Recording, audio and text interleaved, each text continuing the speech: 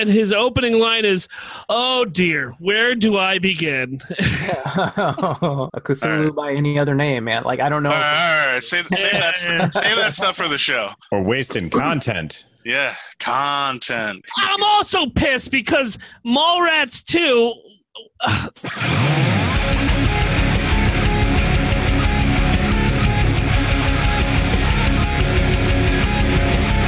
Hello and welcome to Breaking the Panel. I am not the rock god of podcasting, Charles McFall. He's just not very serious about his commitment to the show. So he's not here tonight, so I'll be in the driver's seat. I am, of course, Soapbox Klotz, Soapbox GSTU on Twitch and Twitter, and I am joined, as always, by my partners in crime, none other than Philip Keating. Hi. Oh, my Lord. This was the best San Diego Comic-Con I can remember in the last 10 years. Oh, yeah, this episode is going to be all about the Comic-Con. Beefy. Also joined by Chris Wisdom. I, as well, was very, very, very, very, very, very, very pleased and am dehydrated after this Comic-Con. Oh. And we have a special guest who has been made complete again, who snuck into the tail end of last week's episode. None other than Bill of Run Jump Stomp. You can't get rid of me. We don't want to. Yeah, we don't want to. So of course, we're recording on the 24th of July, right after San Diego Comic-Con, and this was a testicularly draining Comic-Con. This was the juiciest of juicy Comic-Cons. This is, and I said it before, this is probably the best Comic-Con for new reveals and new information as to what's going on in years. Does anybody disagree with that? Crickets. Yeah. Okay, so let's just jump right into some of it. First, the big news. You know, we always talk Marvel. MCU Phase 4 announced. I'm going to run through the list real quick, and then we can break down some of the finer details. Films coming up. We got Eternals. We got Shang-Chi. We've got Doctor Strange in the Multiverse of Madness. We've got Thor, Love and Thunder. We've got Black Widow. And this was clarified after the fact. I read Kevin Feige stated this is not part of Phase 4, but the casting was announced for it. But Blade is getting done again with the best casting. We'll get to that a little later. TV shows, Falcon and the Winter Soldier, Wanda and Vision, Loki, What If, which I believe is going to be animated? Yes. Yes. Yeah. And Hawkeye. So let's sink our teeth into this. Let's start with Eternals. Eternals is coming very quickly here. Next year. I'm so stoked. Philip, talk about it. I can't. I don't. I know that I'm excited. The Eternals is just. I'm a big fan of Marvel Universe. Like, I'm in the middle of reading the new Silver Surfer Black, which really gets crazy deep into, the different galaxies and everything going on in the universe. But I'm excited because my boy, Kumail Nanjiani, is making his debut in a superhero movie. I'm such a big Kumail fan, and I've always has been a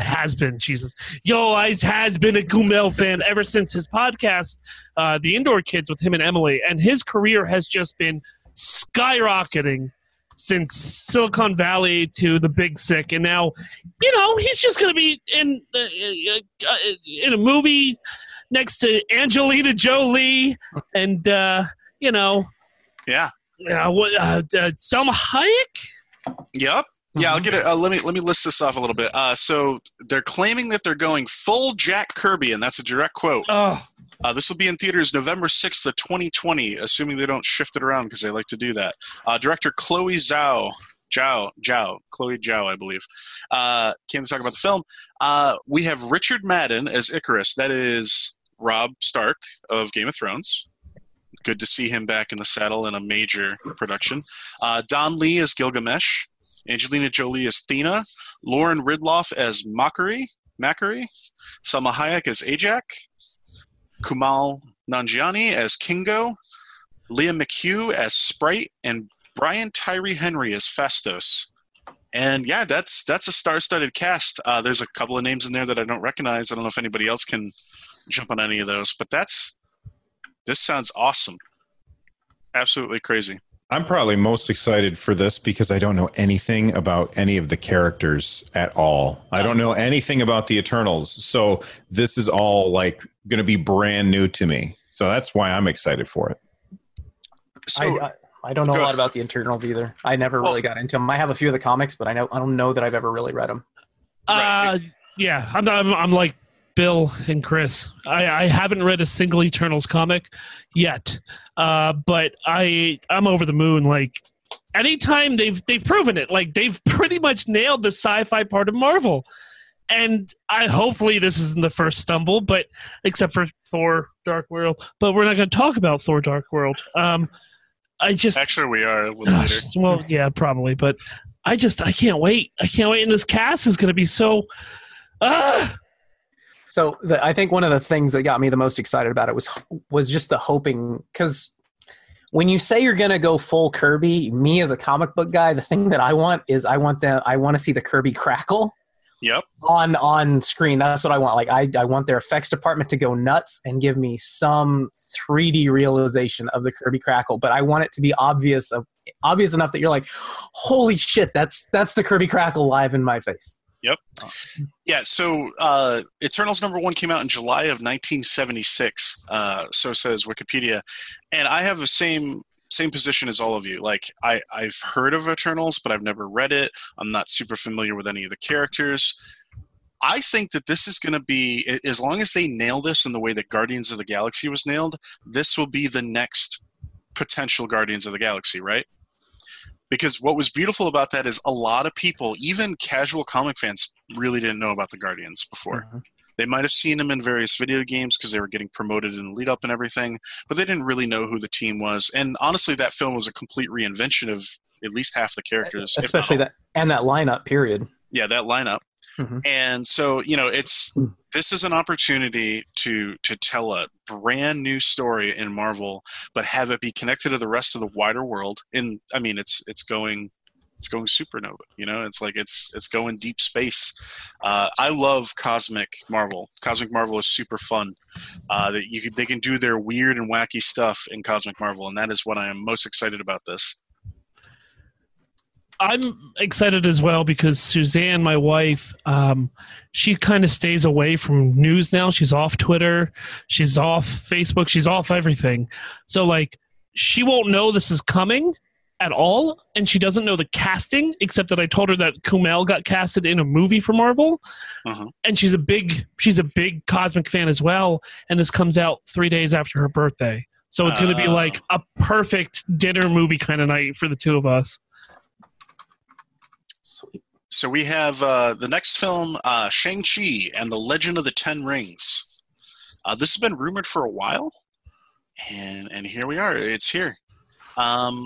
Chris or anybody read Shang-Chi before or read anything with Shang-Chi? The only time I've ever really read Shang-Chi is just like if he was in a crossover, like on Iron Fist or something. And I wasn't like a big Iron Fist guy either, but so I know a little bit, not enough to speak intelligently about him, which is and it's another good thing. Marvel has always done a really good job of taking those obscure characters and using what the people that do know about those characters in an effective way that you don't alienate them, but being able to take these unknown characters and take chances and risks on them. Even Iron Man to a certain degree, like, yes, people knew who he was, but you got to remember when that movie came out, everybody's like, why Iron Man? Mm-hmm. So one of the interesting things about the casting for this is the lead has been given to Simu Liu, who is a stunt performer. This is not a major, like, high-profile actor as far as I know. I've never heard of him. I don't recognize his face. Like, I'm looking at his image in an article right now. He doesn't jump out to me from any films I've seen recently or anything like that. So this isn't like an up-and-coming guy that maybe just not everybody knows about yet. Seems like and the reason I mention this is one of the biggest things about Iron Fist on Netflix that people had huge issues with from the beginning was that the kung fu was terrible. Like the fight choreography, the actual action, the fights in a show that is about a kung fu master were terrible.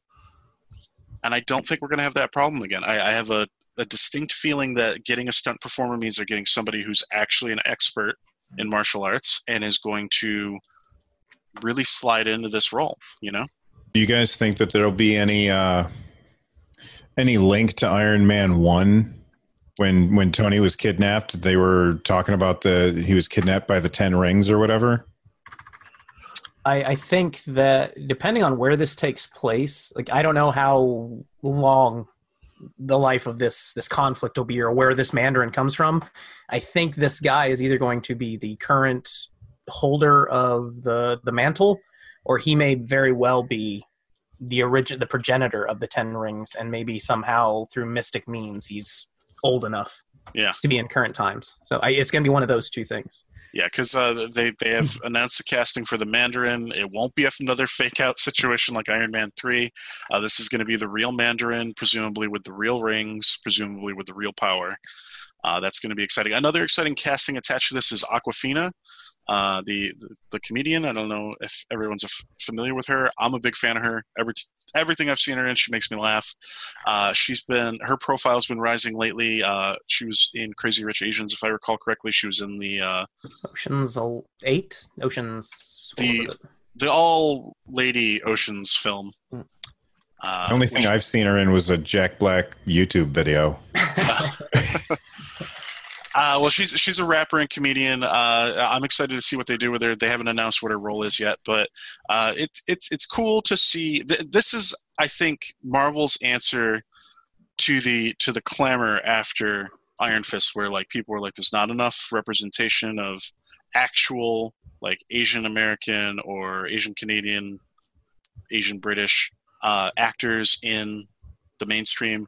You're not doing these stories justice. These were kind of playing off the growing hype of like the kung fu craze of the 70s, particularly like Shang-Chi literally came out after Enter the Dragon. Like this was to play on what people were gravitating to at the time, what people were finally getting interested in. So I think this is Marvel's response to that, and being like, we're getting the right people, we're getting them out there, we're going to do it right, and we're going to prove that what we did with Netflix doesn't matter anymore, because there's another thing that kind of sends that message too. We'll talk about that later when we get to Blade.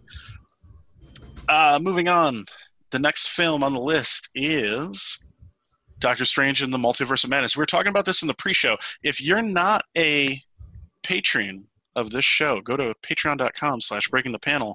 You get the live, uncut pre-show and post-show reel and interbreak reel of us just kind of shooting the shit. When we talk about what we're putting into the show notes and we talk about random topics, sometimes we talk about topics that don't make it to the main show. You go check that out and you can see the live uncut video. And if you've ever wanted to know what Phil looks like sans pants, that's typically what our patrons get to see. It's a good place. So Doctor Strange in the Multiverse of Madness is being plugged as a Marvel entry into the horror genre. But what about New Mutant? Oh no, let's not talk. That film that may literally never come out. It will when Disney Plus comes out. Man. And of course, with a name like In the Multiverse of Madness, my first guess when I was told that this would be a horror film is, so that means we're doing Lovecraft, right? We're doing something with Cthulhu or one of the other, old gods, elder gods, however you want to call them. It's unclear, but it sounds crazy. Wanda, is going to be, Scarlet Witch is going to be involved in this story. What's your guys' take on this?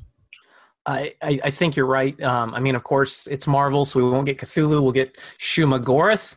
So they should have nice tie-ins with the arcade one-up Marvel cabinet, right? With Marvel superheroes. But same character, different name. Essentially same character. I don't want to say the exact same character, but I think hopefully that's where they'll gravitate to, and maybe we'll get some more Dormammu interplay in there as well. Maybe he has to pull him out of the time loop. Maybe we'll get like actual person Dormammu instead of like entity Dormammu. Mm-hmm. I don't know. Like Marvel's been they've been pretty consistent with, here's your villain. Now we're going to throw that villain away and never come back to them. You say that, but when we get to the shows, there's a turn on that. A little bit of a turn. That's true. And and the villains that I find myself defending the most are the ones that do stick around because they didn't kill him. And like Zemo, I really liked Zemo as the villain. Like he wasn't the big ritzy villain, but I liked what they did with him. Have I got some news for you then? I know that news already, buddy. I know that news already. But yeah, I mean, so it's the ones that stick around. I feel like those are the ones that the fans are most vocal about. Is like, what the hell was that villain? I'm like, well, do you want him to stick around, or do you want to say what the hell was that villain? Yeah.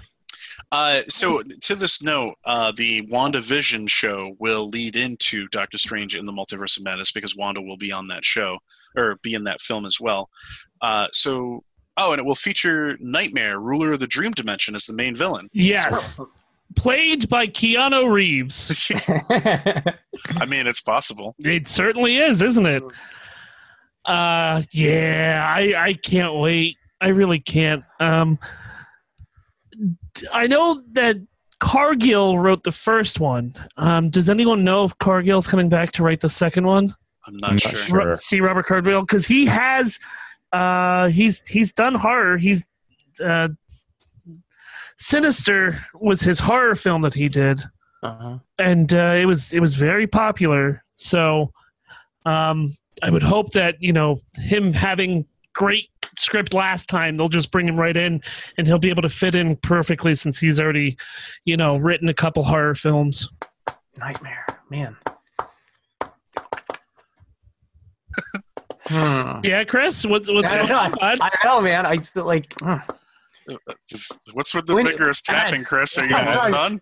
I'm trying to figure it out. Sorry, I'm just trying to figure it out because if I'm DC and I'm making this movie something similar, I'm okay with going into the dream realm and getting Sandman.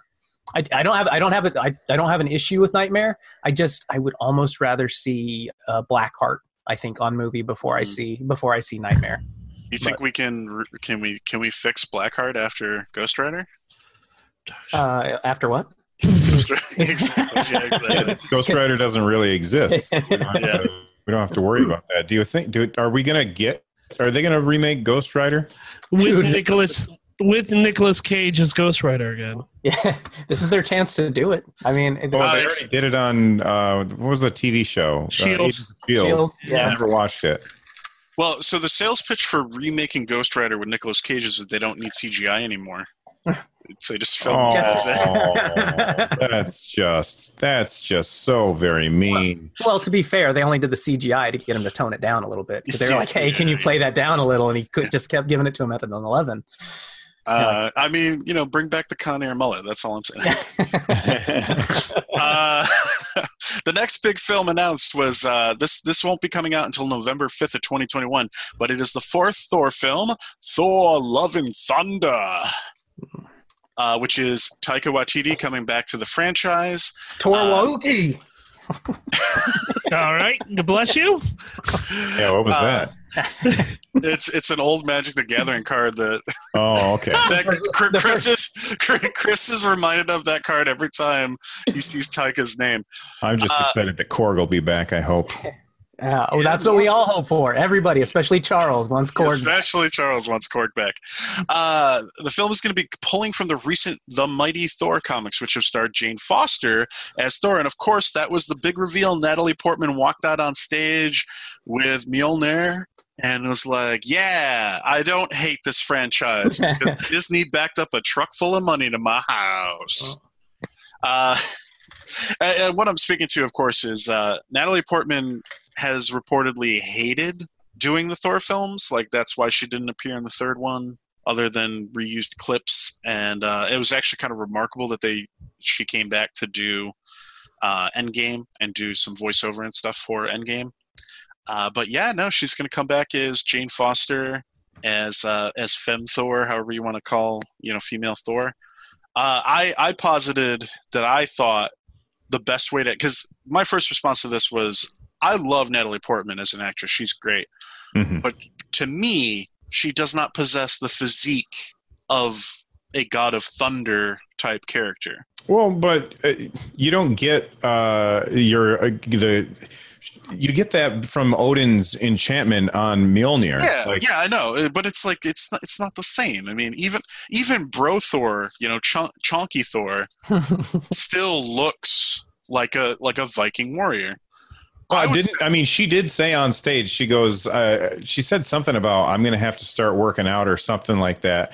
Like, she made a comment. Yeah. She was holding up Mjolnir. So my thought was, though, they should handle this like She-Ra or Prince Adam, and have her transform into Thor with the hammer, and then just have Gwendolyn Christie play female Thor, because that would be incredible. I would sign up for that. I don't know, man. I don't. Yeah, in a world with Gal Gadot as Wonder Woman or Gal Gadot, I don't. I think she did a great job. Yeah, and she did. Yeah. You're right, but that was one of the most common complaints about Gal Gadot as Wonder Woman is she's a very slight build when compared to this Amazonian princess. Yeah, but I never got that vibe with her. Like, especially she's one of the few shining bright lights in the DCEU. Well, yeah, her acting overshadowed her. Yeah. She looks the part to me. I mean, I'm just saying Natalie Portman is a very small woman. Like, she's a small creature. Yeah, but I mean, even in the comics, though, like Jane never really like hulked out. You know, I don't even know she just wasn't a cancer survivor, or a cancer patient when she was in Thor form, but she wasn't. Yeah, like she wasn't really big or anything either. I get what you're saying, but I think all the images I saw showed like what I kind of would expect out of like a Valkyrie type character or something like that, like a stature. You know what I mean? Mm-hmm. Well, I'm sure that I'm positive that if they decided to go in this direction, that it's going to be great. Can we talk about how the logo for Thor: Love and Thunder looks a lot like He-Man? Yeah, I love it. Can we talk about how the logo for Thor: Love and Thunder was taken out of Windows 95 Word, where you could make those banner logos? I remember making those. Oh man, a font program. Yeah. Yeah, I love it. I think it looks great. I can almost hear the metal playing when I look at the picture. So I. For Botch, we have a Patreon episode called Space Vikings, and that's exactly what I want my logo to look like whenever my artist gets it back to me. I texted her right when this logo for Thor came out. I said, yeah, do this. Just take this, put my words on it, and then send it over so I can get stickers made. Hey, Windows 95, dude. You already solved your own problem. Download Windows 95. Hey, Phil, for those listeners curious about Space Vikings, where can they find that? They can actually find it coming out on the regular feed in August. Wow. As we prepare for Dragon Con 2019. Wow. Of course, this leads us to the last film to talk about, which is coming out next May. Black Widow, with Scarlett Johansson returning in the role. We'll look at the past of the character and take place right after the events of Captain America: Civil War. David Harbour is set to come back, or set to play a character named Alexei. He was in the Suicide Squad, right? What? No. He's Hellboy. He's Hellboy. No, but he was in Suicide Squad, wasn't he? Didn't he have a meeting with Wallace? I have no idea. He was in something before Stranger Things went big, or right around the time it was going big. I would have to look. Anyways, I thought for a Green second, Hornet. Yeah, he was in Suicide. No, yeah, no, he wasn't that, but yes, he was also in Suicide Squad. Okay, yeah, so he was in Suicide Squad. Yeah, because he had a sit down with Amanda Wallace. Waller. Anyways, what? Waller. But you were good. Waller. Oh, yeah, sorry. Yeah, I was just saving you emails. Yeah. Marcellus Wallace. My bad. Does he live? Do not finish that. For my sake. Let's see. So now I feel bad. So, we've talked about this before, where these actors get into this super trim shape to portray these superheroes. And we've often thought, well, man, what's it like to take a break and then have to jump back into that? Now we got to talk about what's it take to go from David Harbour in Stranger Things to Hellboy, back to David Harbour in Stranger Things, over to Taskmaster. Is he just doing prosthesis or something? Like, are they hooking the guy up? Wait, Taskmaster? He's not playing Taskmaster. Isn't that who it was? He's a character named Alexei. Yeah, no. Well, he's playing like the Russian equivalent of Captain America, the Red Guardian. Oh, that's right, the Red Guardian. Oh, that's right, right. Red Guardian. That's right. Well, I can tell you how he's going to lose that weight. He's going to talk to Christian Bale because he knows how to drop, 90 pounds in 40 days, and he'll be fine. That's because he's method and the drugs helped. Yeah, well, no, it's just pronounced meth. But I'm excited. I've always liked David Harbour. Okay. Stranger Things is that last season of Stranger Things, and his, Magnum PI-ness kind of just hit me at all the right levels. It's cutting edge.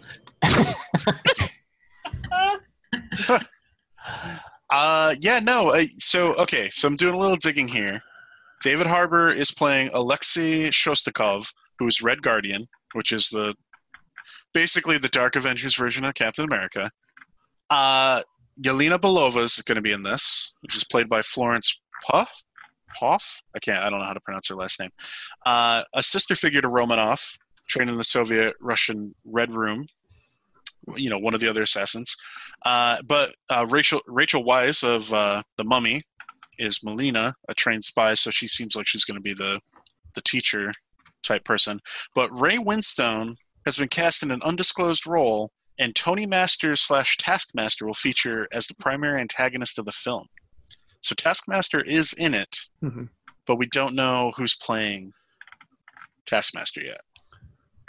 I'm stoked. I love Taskmaster. Damn it, you beat my joke. I love Taskmaster. I think it'll be great. I don't think it'll be Keanu Reeves, but it could be. Well, doesn't he wear as a mask all the time, right? You don't get Keanu Reeves and then put him in a mask all the time. Right. You need a good actor like Paul Giamatti as Taskmaster. He's still waiting for his Rhino check. There's a third movie being made. We can pray to Bezos and Bezos. So that brings us to the last movie that was announced, though. Again, to emphasize, this is not part of Marvel Phase 4. Feige said this will not appear until Phase 5 at the earliest. But Blade has been announced with Mahershala Ali as Blade. And possibly the best casting since Wesley Snipes. That guy's a fantastic actor. I've never seen him in anything that I didn't love him in. He's fantastic all the way back from, was it the 4400, right? He was in that. You guys ever watch that show? I heard good things about it, but I didn't see it. It was a fantastic show, and he was in it, and he takes any part that he's in and just makes you believe that he is that person. And I loved him in that. I loved him in Luke Cage, and playing as Cottonmouth. And well, hey, if you needed one more piece of confirmation that all that Netflix stuff is getting thrown in the trash, well, there you go. Well, yeah, and that was what I was hinting at earlier. This speaks definitively that Marvel / Disney's approach to the Netflix film, or not films, but shows, is that they do not exist in the MCU. Because there's no way you could reconcile casting a major villain as one of the main heroes in the franchise. Sure you could, because he's undead now. Oh man, I'm looking at his filmography. He's been active since 2001, 2002 or so. Did a bunch of TV. He was in Predators from 2010. I don't know if you guys remember that Predator film. That was actually, it didn't jumpstart the franchise, but it was pretty well received by a lot of people who saw it. Hunger Games. He was in Part 1 and Part 2 of Mockingjay. Moonlight, Hidden Figures. Yep. Moonlight. He was in Green Book. He was the voice of Prowler in Spider-Man Into the Spider-Verse. He was just this year also in Alita Battle Angel, which he was good in. Yeah. He was on True Detective. So yeah, he's done a lot of stuff in recent years, and pretty much everything he's touched has been incredible that I've seen. So I was super stoked to hear that casting. I'm really excited to see his take on it. I'm excited to see how they approach the character Are they going to lean into the way Wesley Snipes did the martial arts with the character? Are they going to go a bit of a different direction, maybe downplay that stuff? And I don't know how they're going to do it, because I imagine they're probably not going to do a carbon copy. Did they confirm that it's going to be rated R? I think I read that someplace. I believe so, yeah. That's awesome. Wow. Well, what was I reading today? Wesley Snipes came out recently and was like, "Hey, much love to you. Good luck. Let's see what's going on." But of course, he did his Twitter response very politically. So now people are like reading into it, and they're like, "Wait, does this leave the door open for him entering?" No. I'm like, come on, guys. He doesn't pay his taxes, and he beat the shit out of Halle Berry. He doesn't get to come back. So real quick before we jump into the TV side of this, was there any movies that you were expecting to hear and was a little disappointed that we didn't hear anything about? Well, there's a big one. Well, I was going to go around. What's your big one? No, go hit everybody. Hit everybody else first, because I think mine's what you're leading up to. Not really anything that I wasn't. Okay. It left me wanting more. Sure. Bill? They didn't really, okay, so they didn't talk about these things at all other than Kevin Feige said, "Oh, by the way, X-Men and Fantastic Four are happening. We're just not talking about it right now. See you later. Bye." That was his last thing at the very end. So I expected that we would hear something about X-Men, something about Fantastic Four, but I'm not disappointed that we don't, because if you look at the list of stuff we have, and it's so far just movies, and just for the next 2.5 years, like, we got a lot of movies to watch in this universe, and I'm excited for it. So I don't know that I'm disappointed.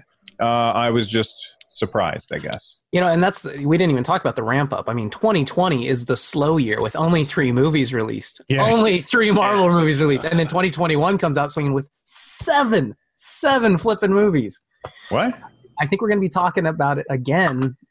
Their release schedule. I think they had boxes up of to be or whatever, and that's what If is on that schedule. And there's 7 slated for 2021. So I foresee us in probably second and third quarter 2020 talking about Marvel fatigue again, as we say, hey, do they have too much on the schedule for 1 year? Well, so the big one that was missing to me was, where's Guardians of the Galaxy 3? I was cool with them not. So we know that Gunn's back, right? Mm-hmm. Right, but that's a pretty recent thing for him to come back. So, like, they might have a lot of work to do, and that's probably why they didn't talk about it. I imagine, I would guess that because they were in pre-production for that, so I imagine a lot of the groundwork was there. The script, they had the script, is my understanding. Of course, there's always revisions, but I think they had the basic outline. But I imagine one of the big issue is, like, because of all the uncertainty, they couldn't find somebody to fill his seat, and then the actors essentially revolted. My guess, this hasn't been confirmed publicly to my knowledge, my guess is ultimately the reason he came back is because collectively the actors are like, you need to get him back. No, this was actually, this was talked about and released, that Disney hired him back within a week or 2 of them firing him, and it wasn't announced until recently. Really? Because what happened was they looked at how he handled the firing personally, and said, "Oh, yeah, no, okay, yes, this makes sense." But by then, he already had the DC Suicide Squad contract signed. Mm-hmm. So I actually understand not getting Guardians announced, because I think they want to wait until Suicide Squad 2 is which we will forever call Suicide Squad. Suicide Squad. I'll write that down. Suicide Squad. But I was actually surprised we didn't hear anything about Deadpool 3. I was a little shocked. And now that I hear that Blade is going to be rated R, I have a little bit easier feelings about Deadpool 3. But with that said, like, we have D23, the Disney conference, coming in a month, right? That's at the end of August. So possibly we'll hear a little bit more of the Fantastic Four or the Mutants or some of these other properties that we haven't heard yet. Well, so my guess would be with Blade, I think they're going to open the door to doing Marvel Knights. Oh, Is my gut, and I think if you do Marvel Knights, you might do Thunderbolts, and if you do Thunderbolts, that is the perfect way to bring Deadpool back in my opinion. Throw him in the mix. Whether you make the Thunderbolts be his opposition in a film, or he teams up with them, or something like that, that's probably the cleanest way to get Deadpool into like a film or a team film again, or in a film that can absorb some of the focus with multiple characters without having to handle the fact that you have to reinvent all the X-Men again for the umpteenth time. sure. But I could be wrong. I could be dead wrong. I was just wrong about the James Gunn thing. So, Do you guys think that we'll ever get Deadpool as part of the MCU? I mean, his tone is so different than everything else. Like, it is gory and filthy, and it's really funny, and I thought it was really good, but I don't see how you can – I don't know if you can bring Deadpool into the MCU and have him – he certainly can't behave that way. And is it still Deadpool if he doesn't behave that way? You know what I mean? It's kind of... And I think he's the perfect one to thread that needle. Like, I think you can bring Deadpool into not just MCU proper, but into the Disney Plus cartoons if you want. And you just have that fourth wall breaking realization that why is it every time I say it's a beep, it's a beep and beep. What is going on? You know what I'm saying? You have that ability, and like, he slices somebody. He's like, "Why is there no blood? I would have blood normally." And you just that would be awesome. Stop. And as the dude's getting knocked out from essentially a tonfa stick attack, but he should have been dissected if it was a Deadpool movie. And he should vocalize that, not understanding what's going on. So the rest of the audience is like, "Yeah, it doesn't make sense." But we're with it. We're with it. Oh my God, I can't believe I'm about to say this, Chris. That is an incredible idea. I think you can do it. I think you can weave them in and out. I think you actually can, Bill, because Deadpool's whole thing is everybody in the Marvel Universe hates Deadpool. So if you just have him pop up as a cameo and then him being like, "Oh, yeah, no, let's go, guys." And everyone's like, "Get the hell out of here. No, we don't want you on the Avengers." And he just saunters, sadly walks away would be the most Deadpool thing to happen. But I want to real quick touch back on the Marvel Knights thing, Paul.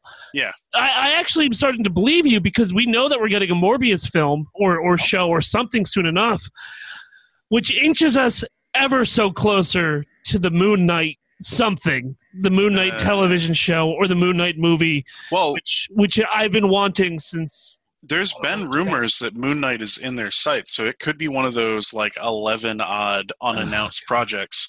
I really do think it's going to... I think Marvel Knights. I think they tried Defenders with Netflix. By the time they built up to the Defenders, it landed with a thud. But those shows still had such an audience that it proved that people care about that part of the universe. The not necessarily insanely powerful aspect of the universe. And that's something you can do with Marvel Knights. They can still be powerful. I'm not trying to downplay the overall power, but it's not cosmic level. It's not, Hulk or Captain Marvel or whatever scale stuff. Marvel Knights is grittier. It's more real. It's more rooted in real life. It tells the story of real people, I think, more often, which is something that the Defenders collective sub-universe on Netflix did pretty well. It told human stories.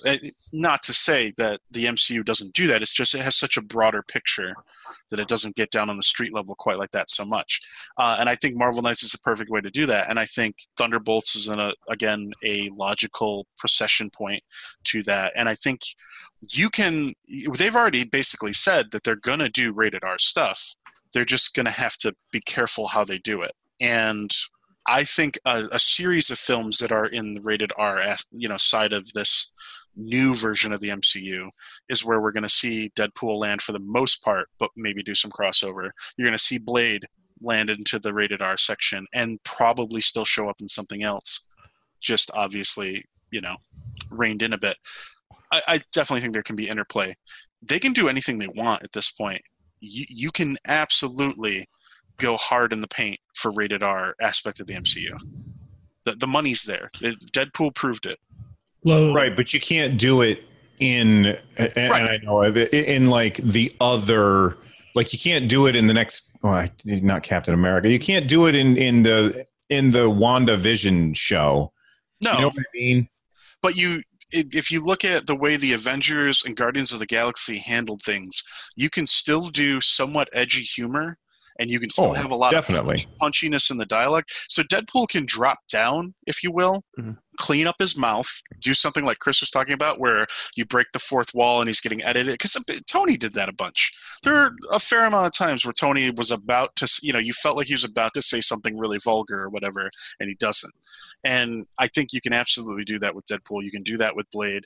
You can probably do that with a lot of the Marvel Knights type characters. And I think there's a lot of potential there. I think they just need to approach it the same way that Gunn approached Guardians of the Galaxy. How do I toe the line within the MCU without going over and offending people, right? Mm-hmm. But at the same time, keep people on the edge of their seat as far as they're laughing all the time, they're genuinely invested in these characters, they're genuinely invested in the events that are happening in the film. Because, Guardians got pretty dark. There's all this, prosthetics humor and stuff like that. There's a way to navigate those waters and get there. So every metaphor I have is a sailing metaphor. Let's hit up the television shows real quick. We got Falcon and the Winter Soldier, the buddy cop show that we all dreamed of about 4 years ago.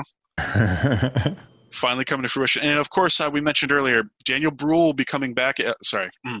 Daniel Bruhl will be coming back as Baron Zemo, which I'm excited about. I'm excited to see probably the most down-to-earth, realistic villain that was in all of the MCU come back. I'm excited to see some real motivations. To talk about what was accomplished with the Netflix shows, I'm excited to see some more street-level, real stories being told, and I think Falcon and the Winter Soldier can probably do that. What's all of your guys' reaction to this? So I'm super happy. I know I read something, within 24, 48 hours of that news dropping, that he would be, and it was either Stan, somebody did. Anyway, comic accurate costuming for Baron Zemo. Ooh. Is that like the purple mask dude, yeah, right? The purple, yep. So we'll see what that equivalent is. It'll be interesting to see how they play that up. So I'm excited. I do wonder where this leaves the TV division, the Marvel Television that was still under Perlmutter. I wonder if when Disney Plus comes out, if those guys get any piece of it, or if they're strictly on the network television island and it's all Disney. And if you want to come over, you don't answer to Ike. My gut tells me that Feige and the MCU crew and probably Disney proper are pretty tired of dealing with Ike and probably just want to be able to be free of dealing with all of that. Which is why I don't understand why he's still there. Yeah. That is a Disney decision. Make him go away. Yeah. It's probably one of those, it might be one of those things where just from a business perspective, it doesn't make sense at this time. You might have a golden parachute set up into his contract or something that makes it so it's not worth it. Mm-hmm. What do you do when somebody's protected somehow in your organization, whether they have a golden parachute or something like that, and it's not effective to just straight up fire them? What do? You drown them out. What do bad managers do in retail when they don't like you anymore? They stop giving you hours. They take away all your power. You get scheduled one shift a week in perpetuity until you quit on your own. But he's not a bad manager, and The Godfather 2 came out 40 years ago. I know exactly how to handle Ike Perlmutter. Take the cannoli? No, that's the first. That's the first. Yeah, it's just a dead hooker, and Oh man. Yeah, no, I don't know. Tie off the limb and let it fall off. You know what I mean? Moving on, we've got Wanda and Vision. I got to be honest. Wanda and Vision is the one that I'm probably least excited for. WandaVision. Yeah, I can't say WandaVision. It's dumb. I'm sorry, I can't. WandaVision. Same. I'm gonna pause every time I say WandaVision. I'm gonna be like WandaVision. WandaVision. I hate it. However, what's cool about this sounds like a boy band. Yeah. This will be including now grown up Monica Rambeau, which is the daughter from Captain Marvel. Yes. which is exciting. People had talked about would we have a future with her, with that character, because they were setting it up, and here we are. We know that that's going to happen. I'm okay. So what I was saying is I'm the least excited for this one of everything that's been announced. However, I do really like both of the characters. I like their portrayal in the Avengers films. I'm excited to have my opinion changed. I don't understand how this is going to work. It's like they didn't get to spend all that much time together. Am I wrong? Do I not understand this right? They didn't get to spend a lot of time together. When is this show taking place? I would imagine basically between Age of Ultron and Infinity War, right? No clue yet. I think the only thing that we know is episode count at this point, and so far all they're showing is 6 episodes. Yeah. So. That's the other thing. They went on like 2 dates and it was over. I kind of felt like once at the beginning of not Endgame, Infinity War, it seemed like at least a few months that they had been in Europe on the run. Yeah. House of M. The Hollywood Reporter has an article saying that this could be an adaptation of House of M. I don't see it. How do you do that? I don't know. I'm just I'm reading a headline before I click the article. Yeah, I don't know that that's possible. The other show that kind of got lumped in with this is Loki, which is going to be on Disney Plus, starring Tom Hiddleston coming back as the titular character, following an alternate timeline Loki from Avengers Endgame. So this pretty much confirms that Infinity War Death Loki, that Loki, that version of Loki is dead. Mm-hmm. Yes. We're not, just dead. D-E-D, dead. But following the one that escaped during Endgame. Sorry if you haven't seen Endgame, but that's your problem now. yeah, I mean, come on. If you haven't seen Endgame, you don't want to see Endgame.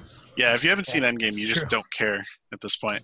I mean, also you're not listening to this show.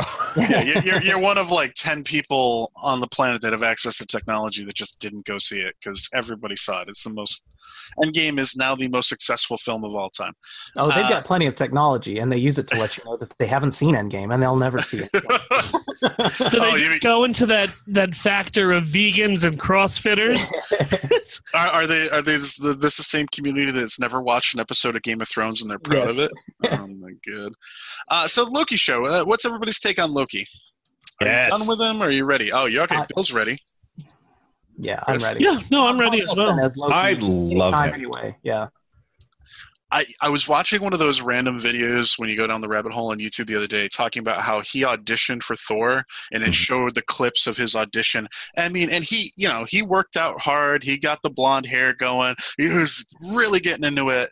I'm just so glad that he cared about it so much and they saw that and they were like, you know what? You're not our guy for Thor, but we like you and you're our guy for Loki because he is, I could not imagine anybody in Hollywood that would be a better Loki at this point. I just can't see it.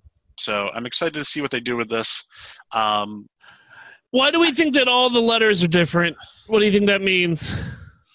Different realities, man. Are we going to get different kinds of Lokis through the series? This is going to be Loki being Sam Beckett. This is what it's going to be. Oh, man. Are you kidding? Oh, man, it's a shame Charles isn't here because he loves Quantum Leap. I love Quantum Leap. Yeah. Well, I mean, yeah, let's look at the style here. Doesn't that L look a little bit like the Hulk, like the Incredible Hulk logo, as I recall? Open it back up. I wasn't looking. Oh my God, it does. Right. So that's a little bit tasty. And then the O looks very, I don't know, Iron Fist-ish. Yeah, or Celtic something. Yeah. The other thought I had is maybe Doctor Strange. Because it's got that similar visual style to the Strange stuff. The K is that looks like 70s to me a little bit. It's got some sass to it. I don't know. And then the I. Green Lantern. Confirmed. Yep, almost definitely. Green Hornet and Green Lantern. And Green Kryptonite, all in one. There. Green Kryptonite. Yeah, I don't know. I do like that you called out that all the letters are different because that does imply that it's going to be bouncing around the multiverse, which is it's cool. I'm down. I'm excited to see that. It'd be interesting to see if they had different actors playing Loki on different episodes. Oh, I don't no. think they'll do that, but No, you don't think so? Because like Loki has been known to change his gender before, oh yeah, there's that. shape, and change a lot of into a horse. Like Oh boy, if you read Neil Gaiman's Norse mythology, I mean Loki changes himself a lot. but that's literally just Norse mythology. Yeah, I know, but yeah, when I was reading that, I think last month, I was like, okay, let's see where this. Oh, okay, there's a little one now. Oh, weird. Oh, Oh, all that's, right. that's how his daughter's created, is it not? You know what I think is? I think he's going to jump around, and we're going to get to see different versions of the Marvel universe with different aesthetics and vibes. Right? Kind of like how the Flash show did when they started bouncing through their multiverse. Mm-hmm. You got like the kind of steampunky, retro futuristic version of where everything's like essentially the same, but tech went a completely different direction and everything looks like it did in like the 20s, before all that kind of stuff. I think they'll do something like that, which could be awesome. And they might also jump around time. I think. Are they going to do a redemption arc with him? Because this is evil Loki. We shall That's see. true. See, but I don't. Was Loki ever evil? He's just Selfish. jealous. He's just that jealous, selfish little brother. Is what he was. I don't know that I ever felt like a true evil vibe come off of Loki. Just He that, killed 18 people, is what they said in the movie. yeah, but those are humans. Those are beneath him. I'm not evil because I exterminate the ants that come in my house. And yet you throw Steve from Stranger Things under the bus whenever. That's well, okay. So do we want to talk about how Billy has been redeemed? No. I have the power. No, you don't. Oh man.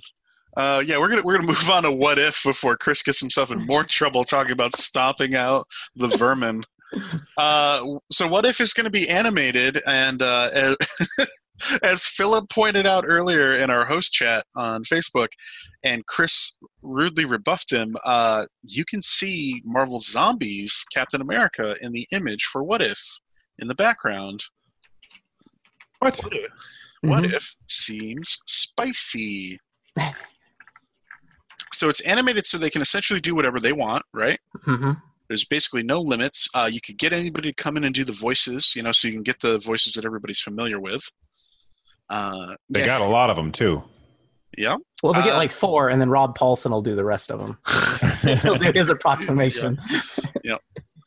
And then we'll talk about how those... Never mind. Exactly, right? Paul, I can't listen to Paul talk about voice actors struggling anymore. Yeah. So What If sounds promising. It's a ways out, though. So what I'm hoping for What If is I'm hoping it'll end up leading into my dream Marvel project, which I've talked about a couple times, is because I think it's also supposed to, not only is it animated, it's an anthology movie as well, as I believe I read. So what I've always wanted was an Amazing Stories anthology television series, and just brand it Marvel Comics Presents, like the old comic book, and just give me little stories. Yep. From just across the whether it's the Marvel multiverse or just the MCU proper, I don't care. Like I when I first thought of this series, I thought it would be totally cool if in the first episode you give me an animated Howard the Duck, a la the Family Dog on Amazing Stories. That would be your animated piece, and then the big piece of it would bring all of the actors from the movie in and show us what they talked about while they were eating the shawarma. Like, just put them at the table eating the shawarma at the end of Avengers, and I want the table conversation. Yeah, so this is going to be a series that will debut on Disney Plus, and will feature almost all of the MCU actors and actresses to return to voice their characters. The show will also star actor Jeffrey Wright, who you might remember as Bernard from Westworld. Westworld. As the voice of the Watcher. Mm-hmm. Now, that man has a powerful voice, and I'm excited to hear some narration from him. Yeah. And yeah, this just sounds awesome. This sounds like the dream, right? You're getting most of the actors back. You can do pretty much whatever you want. You got the Watcher involved. This is great. This is fantastic. And it takes place in the MCU. Do you think that any of the... Do you think that there's any chance that like the weird stuff, like the Watcher, ends up in the rest of the MCU at some point? Because how the hell do they do that? So that's what I was just about to say, Bill. I wonder if they're going to use What If as like a testing ground to see what the public kind of responds like graciously for, and then put it into a full-length feature or a non-animated show. Because that would be interesting to me. Like, they do all these weird different properties to see what hits well with the public, and then use that as a jumping point to get them onto the big screen. You know, the other thought that I have here, and stay with me here. So we talked in the past, and the speculation by a lot of folks, and myself included, has been we're building up into the cosmic aspect of the MCU. I said that Phase 4 forward would focus a lot more on the cosmic level events. And to some extent that is true. You know, we're getting Eternals. The Doctor Strange film is maybe not technically cosmic, but if it does go the Shumagorath way, it is going to be cosmic. You're going to you're going to get the Cancerverse and all that stuff. A Nightmare. I mean, yeah, Nightmare. Yeah, so we have a lot of blanks in that schedule, as Chris pointed out. What if... What if is, as Philip said, the testing ground to see what resonates with people, but that a lot of these things that we don't know what's going to happen with yet, particularly X-Men, Fantastic Four. I'm leaning more Fantastic Four than I am X-Men. What if a lot of those blanks in the schedule are a pivot reaction to the fact we finally got the Fox properties back? We have most of our universe back in-house again. We can kind of do whatever we want, barring some very small limitations at this point, because they have rights to just about everything back now. I feel like maybe some of those blanks in the schedule aren't so much that they don't have a plan, it's that they are still reacting to getting those rights back, and now they can actually do things that they had dreamed about doing a few years ago that there was no certainty was going to come together. I just think it's good that there's blanks, because Jesus, we'd be here till next year talking about it if there was anything more for them to put into Comic-Con this year. Yeah. Well, that's the other thing is, there is information overload, and this was getting very close to it just for Marvel alone. Yeah. Well, and then in 2022, we'd be sitting around doing the mea culpas of the movies that didn't show, like Inhumans with Vin Diesel. Oh, boy. One last show to mention is the Hawkeye show. That is coming. And, Jeremy Renner will be back as Clint. And notably, Kate Bishop is confirmed to be appearing on that show, which a lot of folks are excited for. There's a lot of Kate fans out there. Kate Bishop is the new Hawkeye in the comics continuity. And she has her cheering section. There's a bunch of people who dig that character. The character has stuck around for a few years and has gained a firm footing. It's exciting to see, and obviously for representation's sake, there's going to be a lot of young women out there that are going to have another character that they can look to for inspiration, to see themselves reflected in the material and in the MCU itself, along with the young Rambeau as well. You know what I mean? There's potentially a lot of exciting stuff going there. And honestly, I think like if you start getting a handful of younger characters like that are getting inserted into these shows, you're talking a team-up show somewhere down the road. Maybe Young Avengers? I'm basically just always trying to thrust Young Avengers into everything. I want it. I need it. But we've also speculated in the past that Kang might be a focal point of the MCU at some point. And Young Avengers, I always bring it up.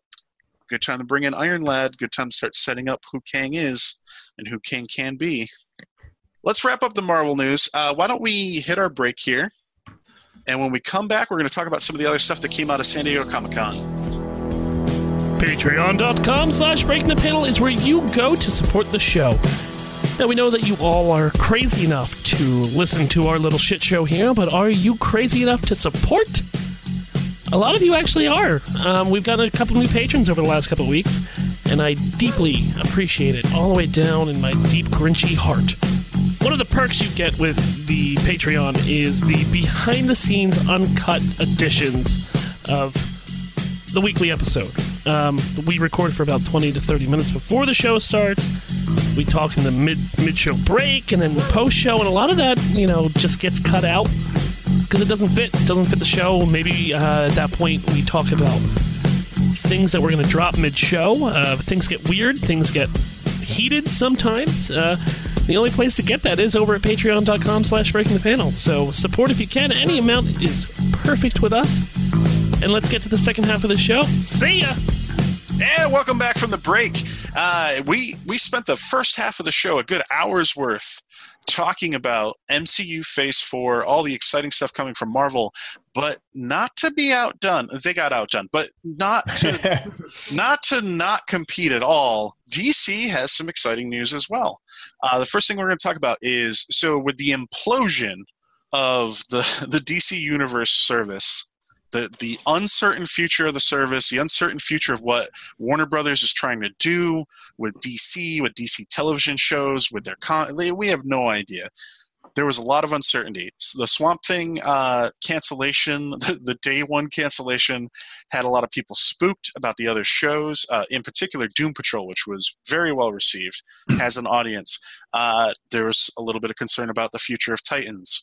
And there's always concern about the future of Young Justice because, you can't have girls watching it. So Doom Patrol Season 2 confirmed. It's happening, and it's going to be on HBO Max. And Chris, I know you have thoughts and feelings on this. And you almost can't talk about them separately because we also got confirmation that not only is Doom Patrol going to be on HBO, but we also got a renewal for Young Justice. We got a Young Justice Season 4 is going to be happening. My problem is they did not answer the DC Universe question. They failed to. In fact, they made it worse because Doom Patrol Season 2 is going to simulcast on DC Universe and HBO Max. What the fuck? Like, I am to the point, and I'm the guy that has I got it. I got the free preview to check out Young Justice, and I never looked back. I was like, okay, there are issues that I have problems with the comic books that they have available on the site. I had a lot of little issues that I stuck it through, and I've got it since March or April last year or this year. I've had DC Universe, and I've been happy with it. Other than the things like Swamp Thing getting canceled. But now I have no idea what they want me to do. Is Warner Brothers really expecting me to foot the bill for $270+ a year services? Yes. Come the fuck on. I mean, why wouldn't you just go to HBO Max instead of why would you? Because they're not guaranteed. Because the only thing that they have said that's going to be on HBO Max is Doom Patrol Season 2. Oh, okay. Well, now that is stupid then. Yeah, they're not saying the rest of Warner Brothers Universe is going to be on there. If they would answer that question, if that just became a separate deal that you could have, it was all combined, then I'd be in it. I'd be fine, and I'd be fine paying that HBO premium for it. But the way they've been billing this, not the way they've been billing it because they haven't answered a lot of questions. But the thought is that it's going to be a multi-tiered system. And if you're getting the HBO Max, which gets you the HBO portion of it, then you're going to get everything underneath it, which should include DC Universe. They haven't said that. They've said that Doom Patrol 2 is going to simulcast on both services. Huh? I mean, honestly, if they do not get ahead of this and announce something comparable to that, what you're talking about, Chris, they are going to get crushed by Disney Plus. Mm-hmm. Because Disney has their head in the right place on this. They're like, we're bringing all of our content into one house. You're going to be able to get everything here, except that dirty stuff. None of that dirty stuff on Disney Plus. But they have a plan. They got ahead of all of this fatigue. We talked about this before, Bill. The first time you were hanging out with us on this show, we talked about the service fatigue.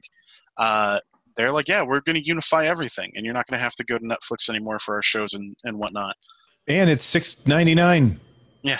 Warner Brothers has got to get their head around this. That said, if all the DC Universe stuff gets included with HBO Plus, HBO Plus is it called? Max. Or Max. There's so many. Max Go Plus. Cinemax and HBO. Yeah. HBO Max.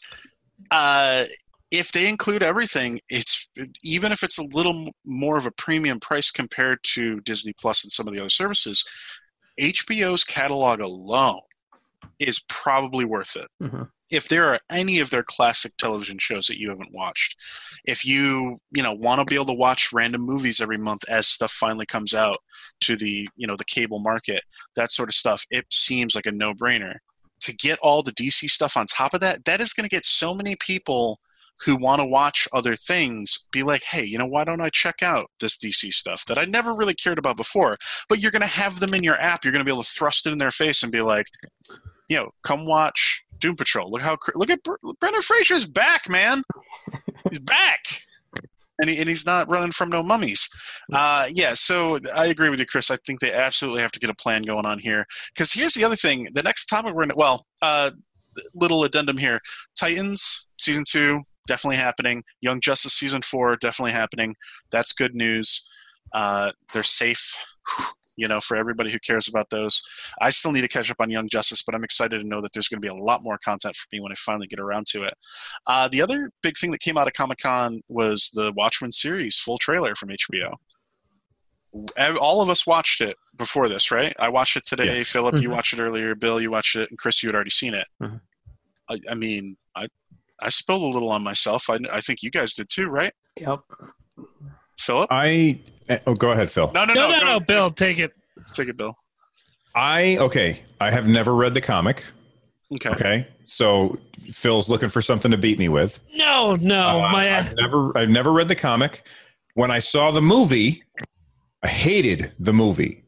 I hated it. It was an awful movie. It was real bad. He's still looking for things to hit me. Yeah, I just my hatchet is somewhere. I don't Okay. Hatchet. I am excited for this show, and I cannot tell you why. I feel like the universe that they had in The Watchmen is incredibly cool and very, very promising, but I felt like the movie was just not fun at all for me, and I never read the comic. A friend of mine loaned me the comic, and I had it sitting in my house for probably 2 years before I gave it back to him, having never opened it. So, Bill, I'm still excited. Bill, what you just said is something that at least 5 of my friends have said back to me. I've given them that book.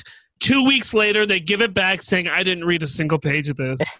It's a cursed book. Now, Bill, you said you watched the movie. Did you watch the director's cut, or was this this in the theater? Or whatever. No. Yeah, the theatrical You cut. got to give the 3.5 to 4 hours and watch the director's uncut version of it. No, I don't, because now I can just watch the TV show. I win, and I'm all set. You know, the TV show, nothing to do with the movie. So Bill's not wrong. So if you've read the comic book and you have an appreciation for the comic book, then the movie, whether you saw the theatrical release and you had issues with it, or you got to see the director's cut and you were like, oh, those are the problems that I had with it because it didn't have X, Y, and Z, it fixed that.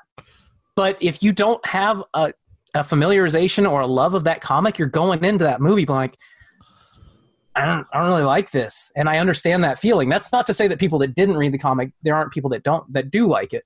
But I understand completely where Bill's coming from. I read the comic, and it's a very faithful adaptation. I was never a huge fan of The Watchmen. There were things and ideas that I liked about it. But it's just so tinfoil hat wearing dark for me that I'm just like, yeah, I feel like if I give a little bit of my soul to like it, I'll never get that back. And I don't want to go down that pessimistic road. It's my favorite book. I'm so comfortable hating Steve because I'm a good person. Oh my god! I don't want to identify with him. It's okay. You're wrong, but that's fine. I mean, you know, that is the thing, right? Like, Watchmen is inherently dark. It's pessimistic. There's not really a glimmer of very much hope. People, you know, Moore didn't really think that the future was bright and shining. He was wrong. Oh yeah, we live in utopia. It's utopia now. Yeah, there was so much winning. Yeah, I mean, you know, so that's the thing. But like this, now, Philip, since you've read the stuff that's been coming out recently you own the stuff that's been coming out recently. I've read up to 6. Okay. Does this show have anything to do with anything that's in actual comic books so far? I don't think so. Okay. So this is kind of like its own side slant on the universe, on what could be happening. Correct. I'm excited for that. I think it's going to be fun to see somebody be able to go their own path in this universe. that trailer is enticing. Like, it has excellent people in it. You know, Regina King, right? That was, or is it Regina? Maybe I'm thinking of the wrong actress. No, right. you're right. No, you're right. Okay. She's phenomenal. Yeah, I've never seen her do a bad job in a film. You know what I mean? She's been Or fantastic television show. Yeah. for decades. And I'm excited to see her because it looks like she's going to be a focal point. I'm excited to see a lot of these other people. Even if I don't know all their names, they're familiar to me, and I'm excited to see this interesting storyline and characterization. I'm stoked. I think this has tremendous potential. I just hope it doesn't suck. But it's HBO, and I mean, you know, D&D are off working on Star Wars, so I don't think anybody can ruin it at HBO anymore. So I think we're safe. Anybody else have anything to add on the forthcoming Watchmen series? You think it's going to be too weird for the general public? Maybe. Well, they keep making those Purge movies, right? It's not any less weird than the Purge. People went to see Us, right? Well, yeah, but they also, neither one of those examples has a giant blue man who lives on Mars, who creates his whole kingdom out of nothing. Well, I'll tell you right now, if they show the giant blue digital dong again, people will cry about it like they did last time. Yeah, it wasn't veiny enough. That has been the public's reaction to seeing Dr. Manhattan's dong is the most perplexing reaction like, people obsessed about it, and they're like, why I hate that was horrible. I'm like, it's human anatomy. What's the big? It wasn't like rigid. It wasn't wandering the countryside, melting the Vietnamese with a raging heart-on. I like how you use human anatomy to describe the glowing nuclear man.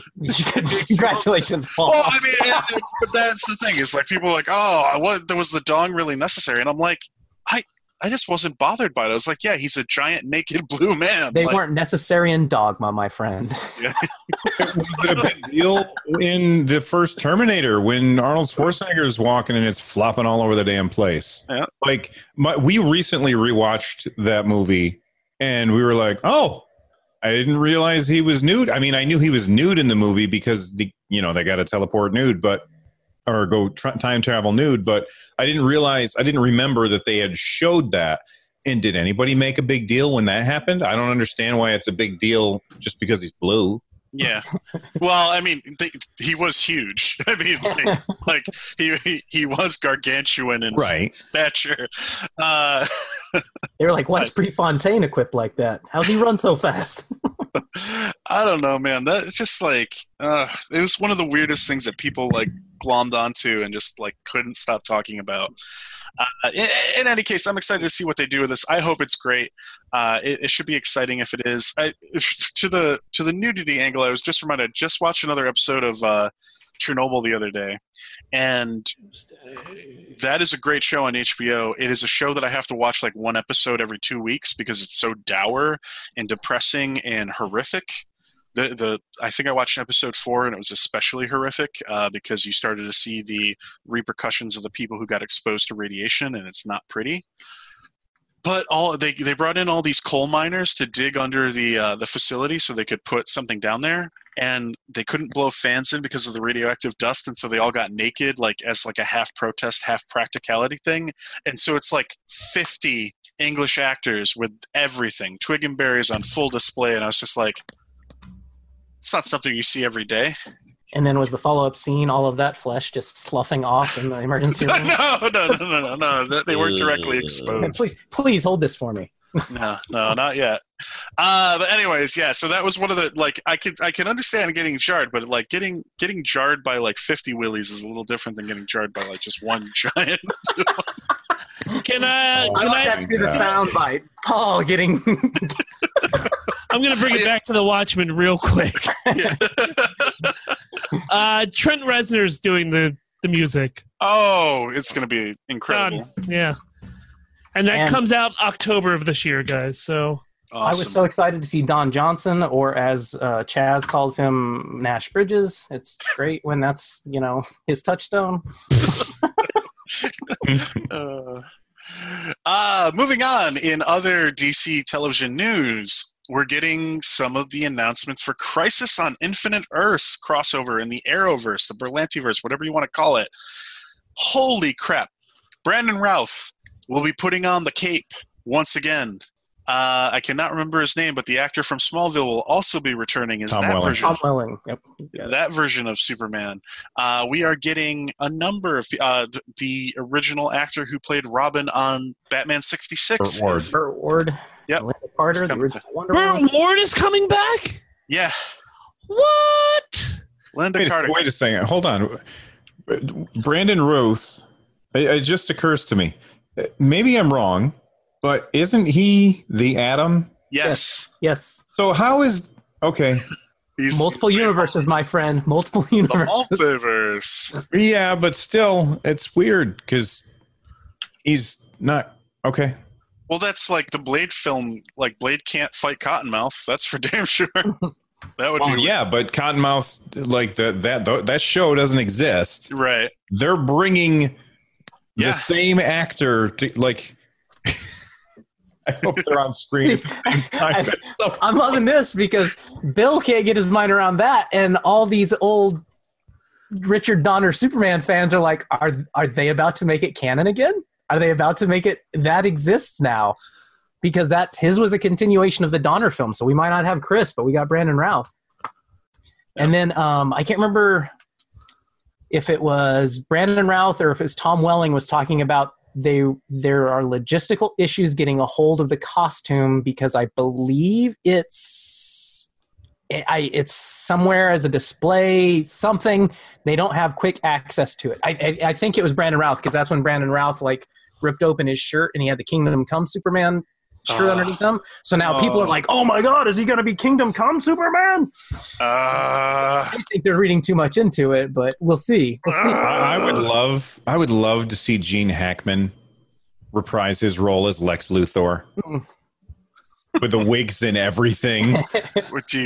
It's his great return, right? Because he's retired. Oh, it certainly can't be Kevin Spacey. I was gonna say, do we go there? Do we get? Maybe we could just say Bryan Singer. Maybe that's what Lex Luthor finally goes to prison for, his sexual assault. I mean, if we're gonna bring back Brandon Routh, we're gonna bring back Bryan Singer too. No, we're not. Stop it. I can't. I gotta get them shots in when I can. Yeah, it just sounds really awesome. Like even I think a lot of people are gonna tune in just to see how they handle this. I will. Yeah, I don't care about any of that at all. Yeah, I don't either anymore. Moving on, Snowpiercer. Some people might know about Snowpiercer. That was a film that was done that Chris Evans starred in. It was awesome. It was an awesome film. It kind of flew under the radar. It was one of those things that popped up on Netflix, and Netflix like gave high billing to get people's eyes on it and see Chris Evans, and people started to see it. And it's one of those word of mouth films. It's being redone as a television show with some pretty high-profile people in it. Jennifer Connelly is in it. Oh. Yep. Daveed Diggs of Hamilton and a whole bunch of other stuff you might be familiar with. He's in it. It looks like he's going to play possibly the main antagonist.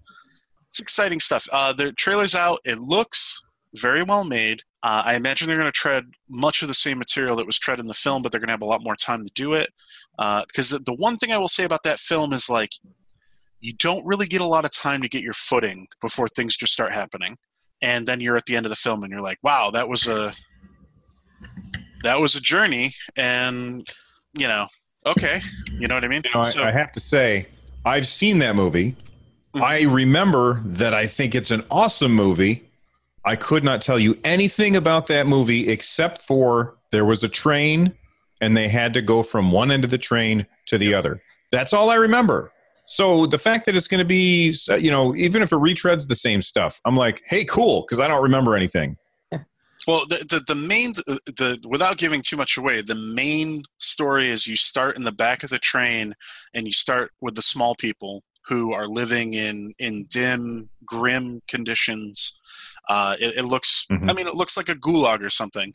They're being mistreated by guards and stuff, and they're just scraping by. And then as they travel forward in the train, conditions start getting increasingly better, and then you get into this, you see like this opulence, and it's going through society. It's exploring classism, but it's a post-apocalyptic setting where this is everybody supposedly on this train. So yeah, that's the basic gist of it. That is going to be, any article you read about it is going to tell you that much about it. A well-produced retake on this, taking some time to wander through this world, could be awesome. I'm excited. It looks good. It looks crisp. I have not seen the movie. Is it a Willy Wonka spiritual successor? Because that's the thumbnail I keep seeing in my Facebook. Yeah, that's a somebody made a YouTube video about that a couple months back, and it's just working wonders for them. Like, they randomly made that video, and then all of a sudden the show getting announced at Comic-Con has just been gangbusters for them. I'm going to change up the order here in our notes. In a similar vein, I'm going to talk about His Dark Materials. This is another series coming along. For anyone who's not familiar, this is Bill Pullman novels. Imagine a setting that is like Harry Potter, but a little more serious, a little darker. Phil Pullman, not Bill Pullman. Or Phil Pullman. Yeah, I always do Very that. different dude. This is when we celebrate our independence. You may remember the Golden Compass film. It had, Daniel Craig. It was made about, a decade ago or so. Did not really resonate with audiences. Fans of the source material were like, yeah, this kind of like was the Cliff Notes and left out a lot of great stuff and didn't accurately portray a whole bunch of stuff, and it kind of sucked. It did have the best polar bear on polar bear action I've ever seen before. Not me. Yeah, but that may change.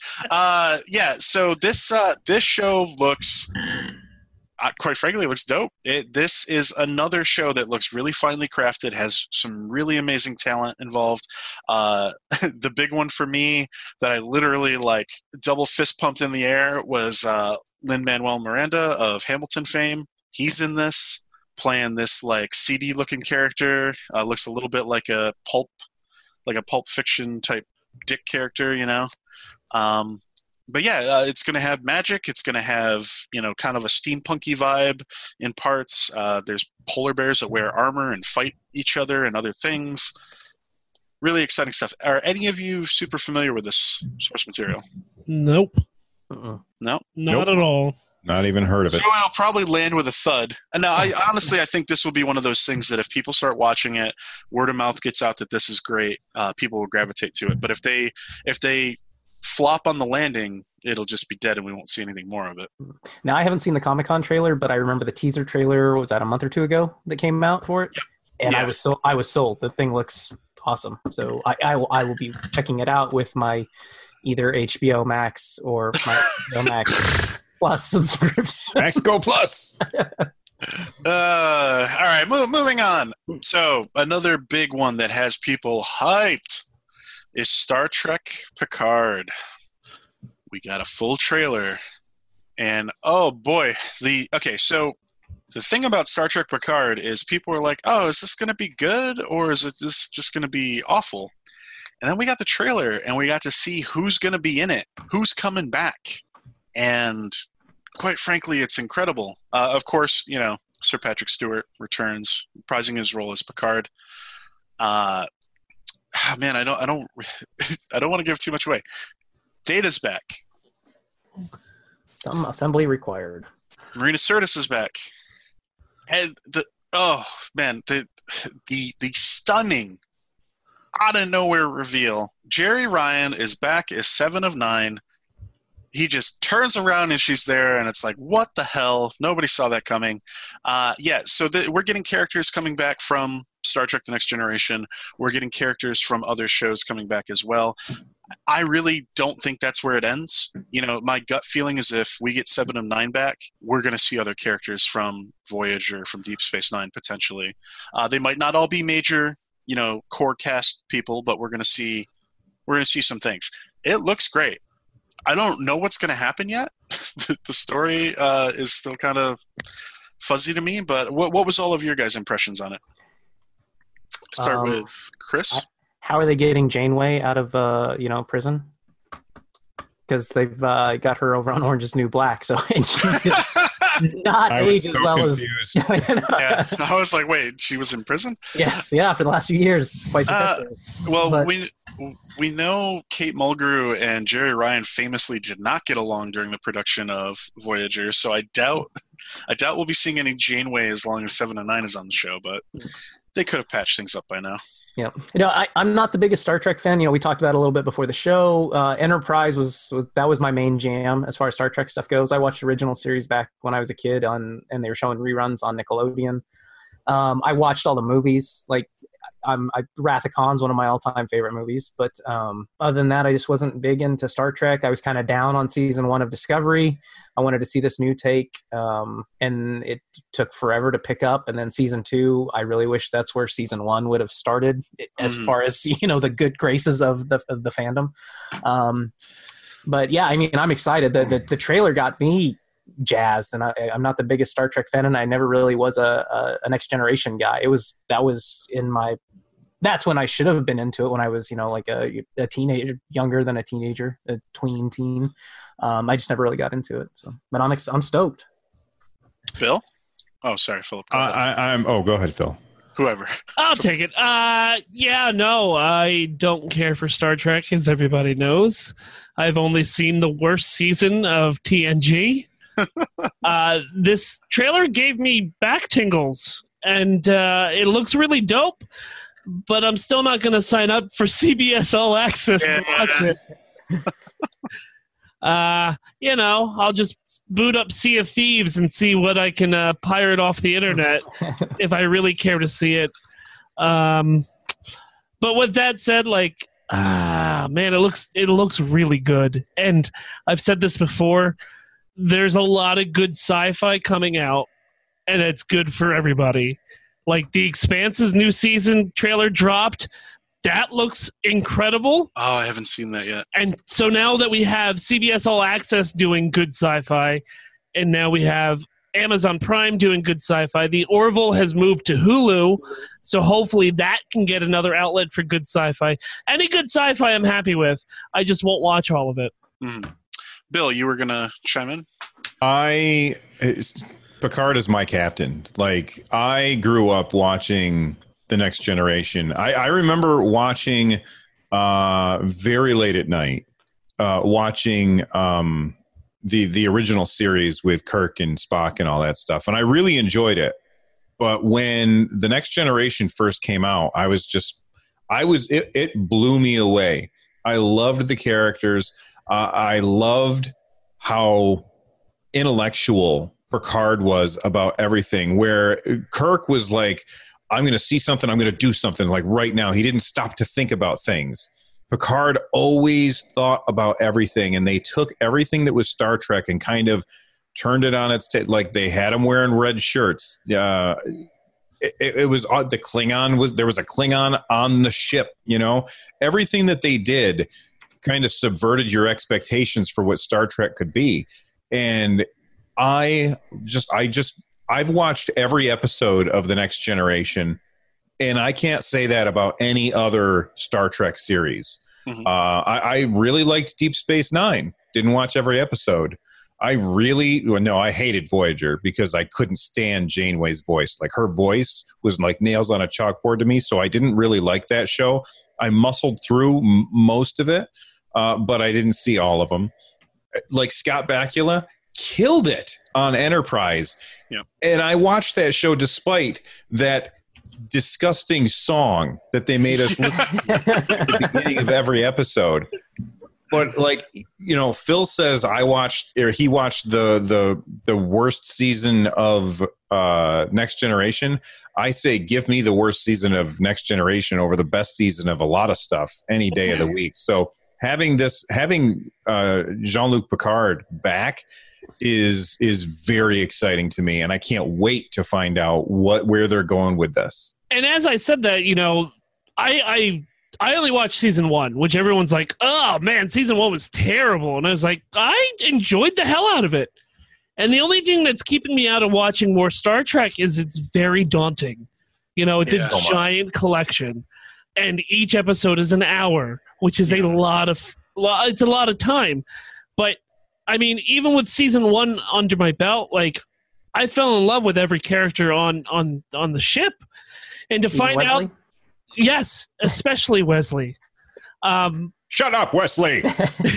But to see that, I mean, Riker is coming back. Number 1 is coming back for the show, and the Borg is back. Like, it's all these great things that people love about Star Trek, which even gets me excited for my friends who enjoy Star Trek. So I'm just, it's good. I'm happy to see that this is coming together as people hoped it would. I have a question for the audience and for you guys.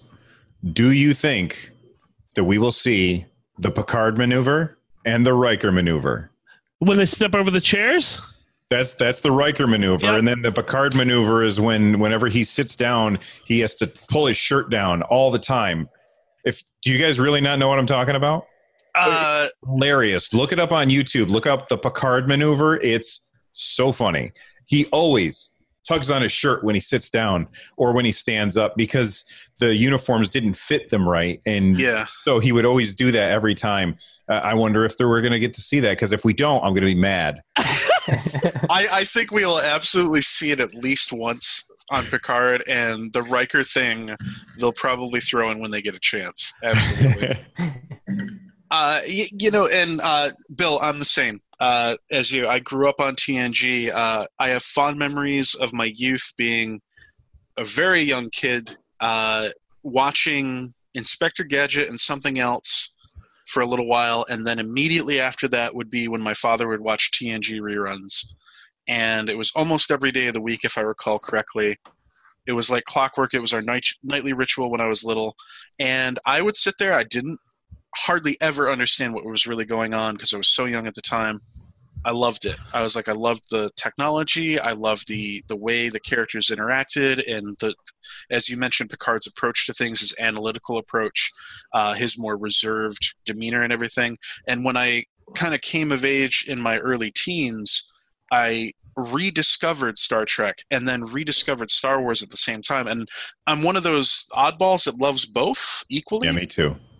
And because I rediscovered them when I was around, I think 11 or 12, and I was like, these are great. These are both great for different reasons. I like that these are different approaches to what humanity among the stars might look like.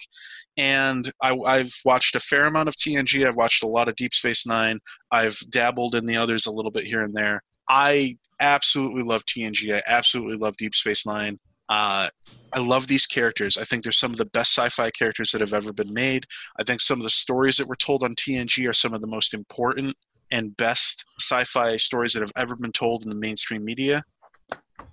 And I'm excited to see him do that again without the rigidity of being a Starfleet officer, without the rigidity of having to be the captain of a huge capital ship with literally thousands of lives under his responsibility.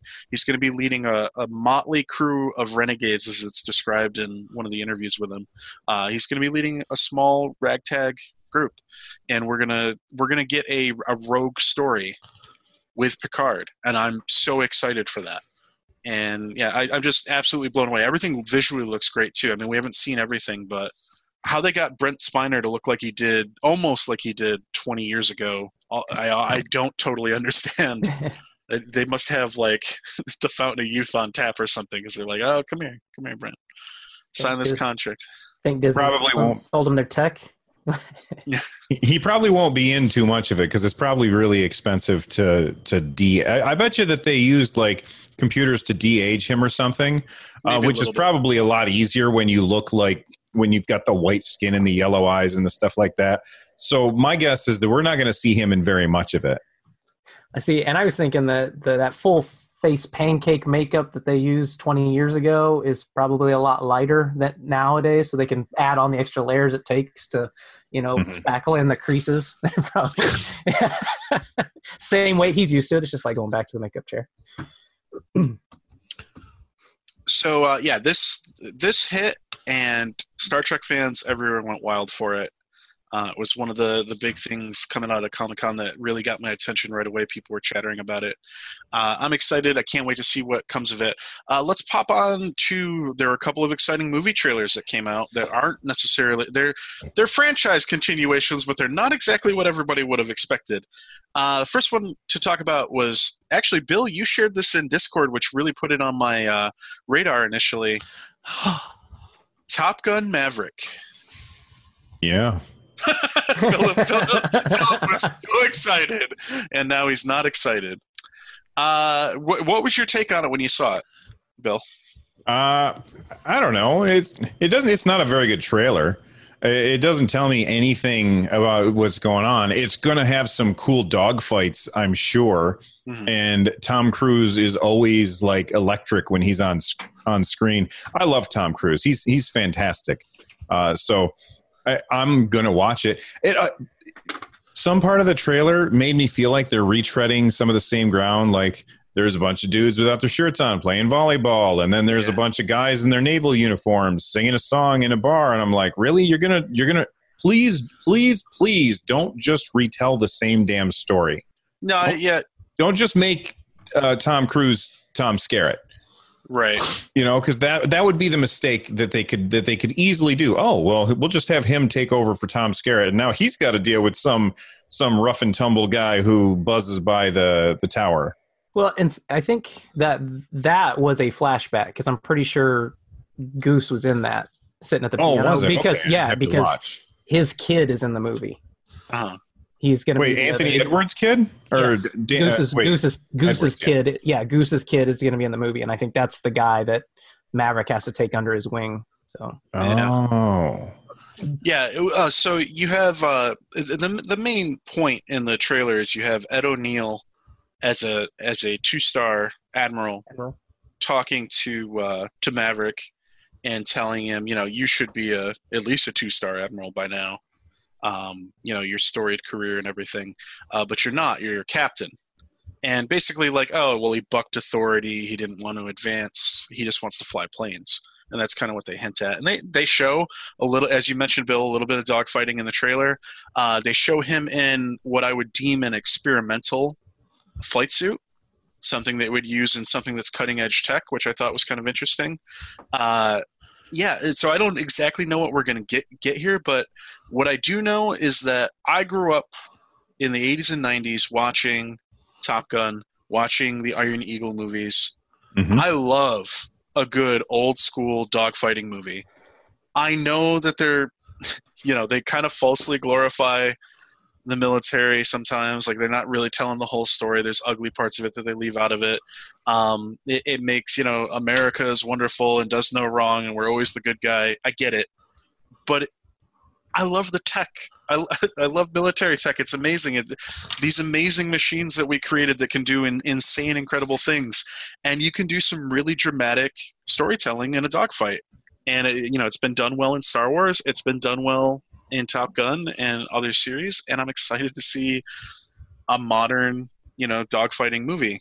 Hopefully it's like not like, yeah, we're just flying test planes the entire movie, because I'll be like, God damn it, I want some conflict. So there is a bit of controversy. Philip, did you have a strong response to this film? Because you seemed like you had no response. I might have seen Top Gun more than any other movie in my life. Really? Other than Star Wars, yes. Wow. So when I was younger, at my grandparents' house, they had the trilogy of Star Wars on VHS and Top Gun. So I have watched Top Gun 1 a lot. I haven't seen a Tom Cruise movie in theaters in 19 years, and I probably will make that streak to 20. But I am excited. I mean, that trailer really took me back to being 6 years old, 8 years old, or however old I was when I was sitting at my grandparents' house. The fact that Val Kilmer's coming back to reprise Iceman has got me kind of thick. Not as thick as Val Kilmer is these days, but still thick. But yeah, I agree with you, Paul. Like, for some reason, like a good military, either war film or tech movie. It gets me going.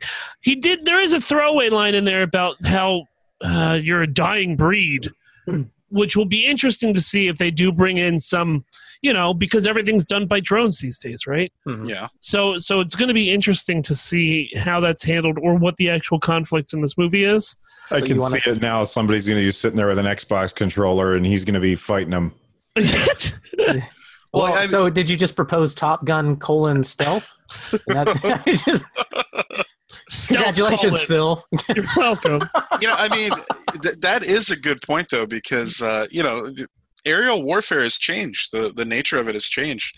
The dogfight is largely a thing of the past. The fighter craft that are being developed for the future aren't looking to dogfight. They're looking to be, long-range surveillance, that kind of stuff.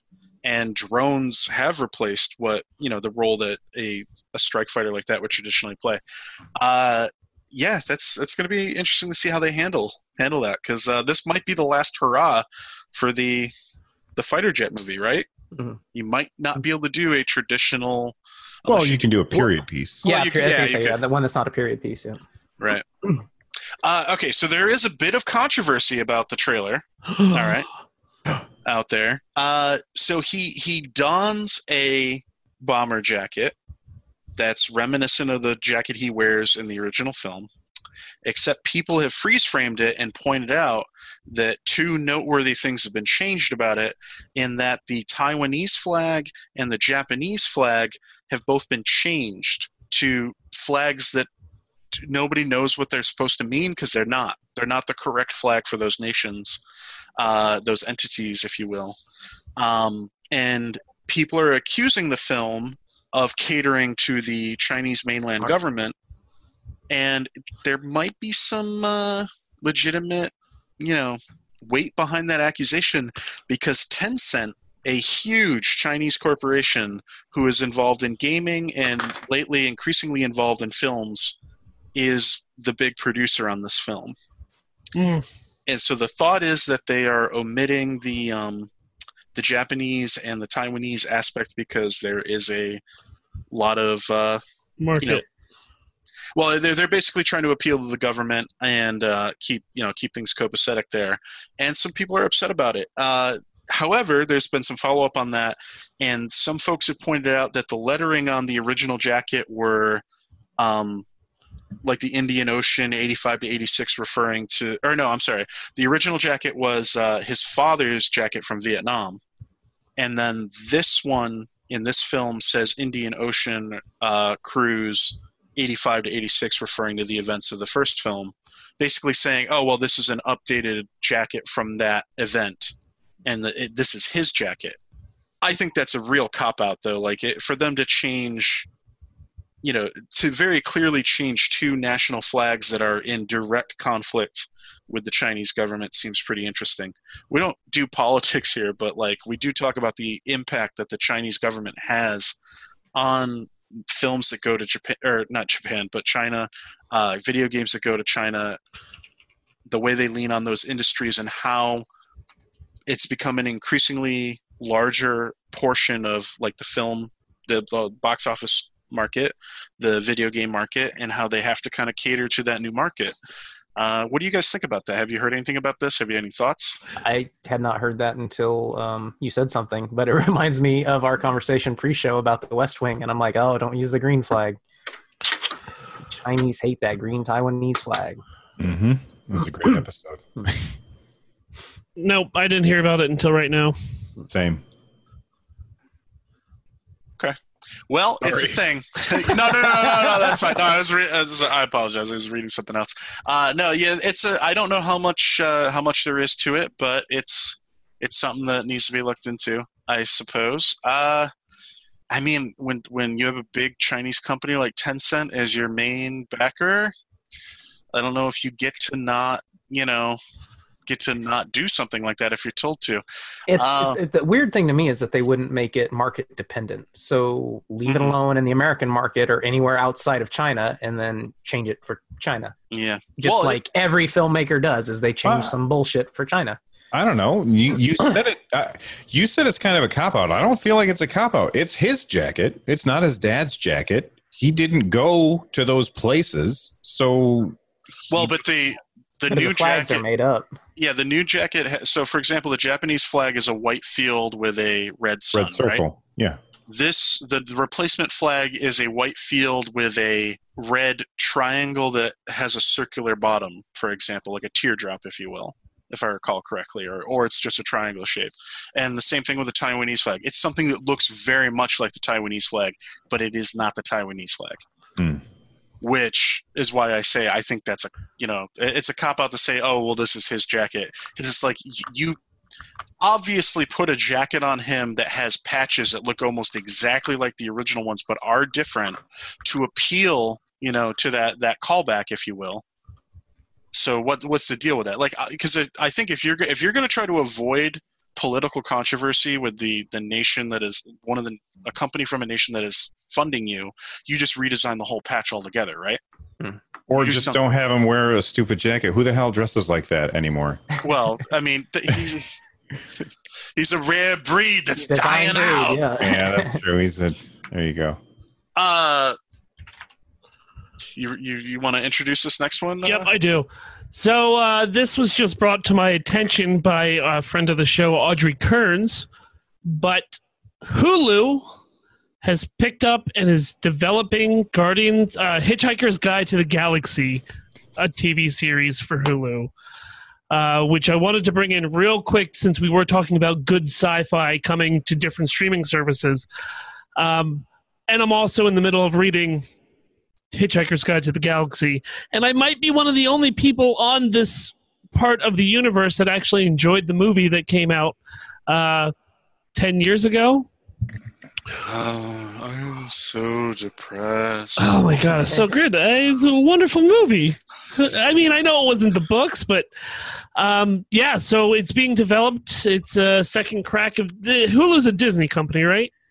It is well, now. It's owned by a bunch of Well, it is now. stuff, isn't it? It's mostly Disney now because 70% now. Yeah.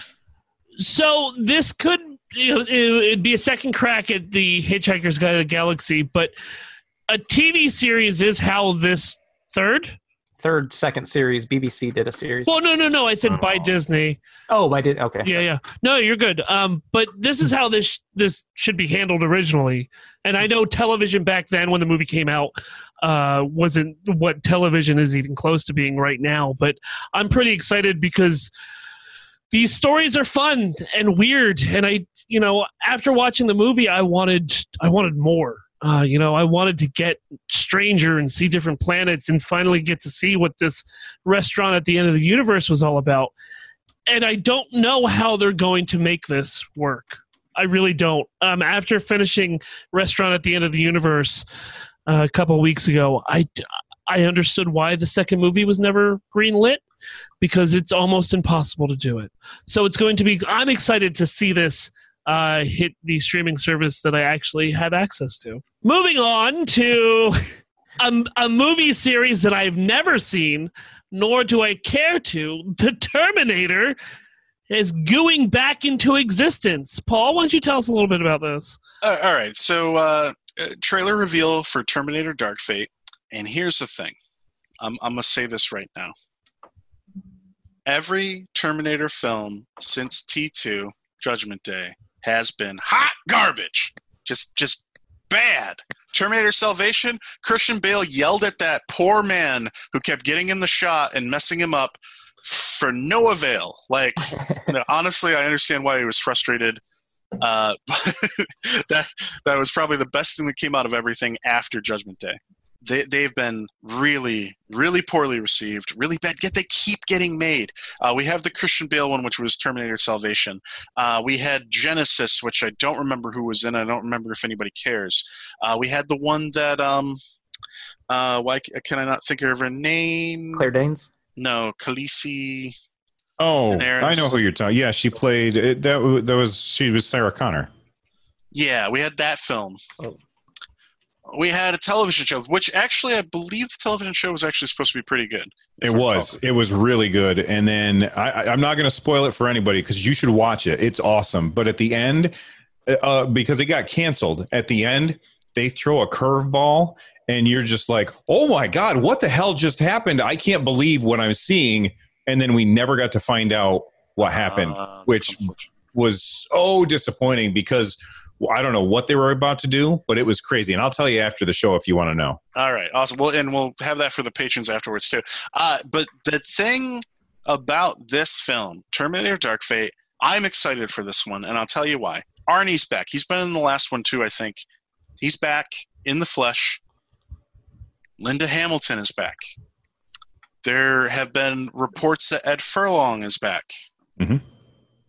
We have, and I can't recall her name right now, we have the prominent actress from *Halt and Catch Fire* in this as the new Terminator, it would appear. We have the actor who played Ghost Rider on Agents of S.H.I.E.L.D. as the new opposing Terminator, the new Liquid Terminator, who appears to be able to be multi-state because there's a scene in the trailer where he's driving a semi-truck, which is... I don't get it, but Terminator movies like to have Terminators driving semi-trucks because they're big and powerful. But he melts his liquid version self off of the traditional skeletal frame of a Terminator. The skeletal frame keeps driving the semi, and the liquid version starts jumping around a la Terminator 2. It seems cool. So we got the originals coming back. We got Cameron is producing on it, and he seems to be heavily involved. It doesn't seem like that. Yeah, just slap my name on this. He's helping pimp it. He's talking about how they got everybody come back.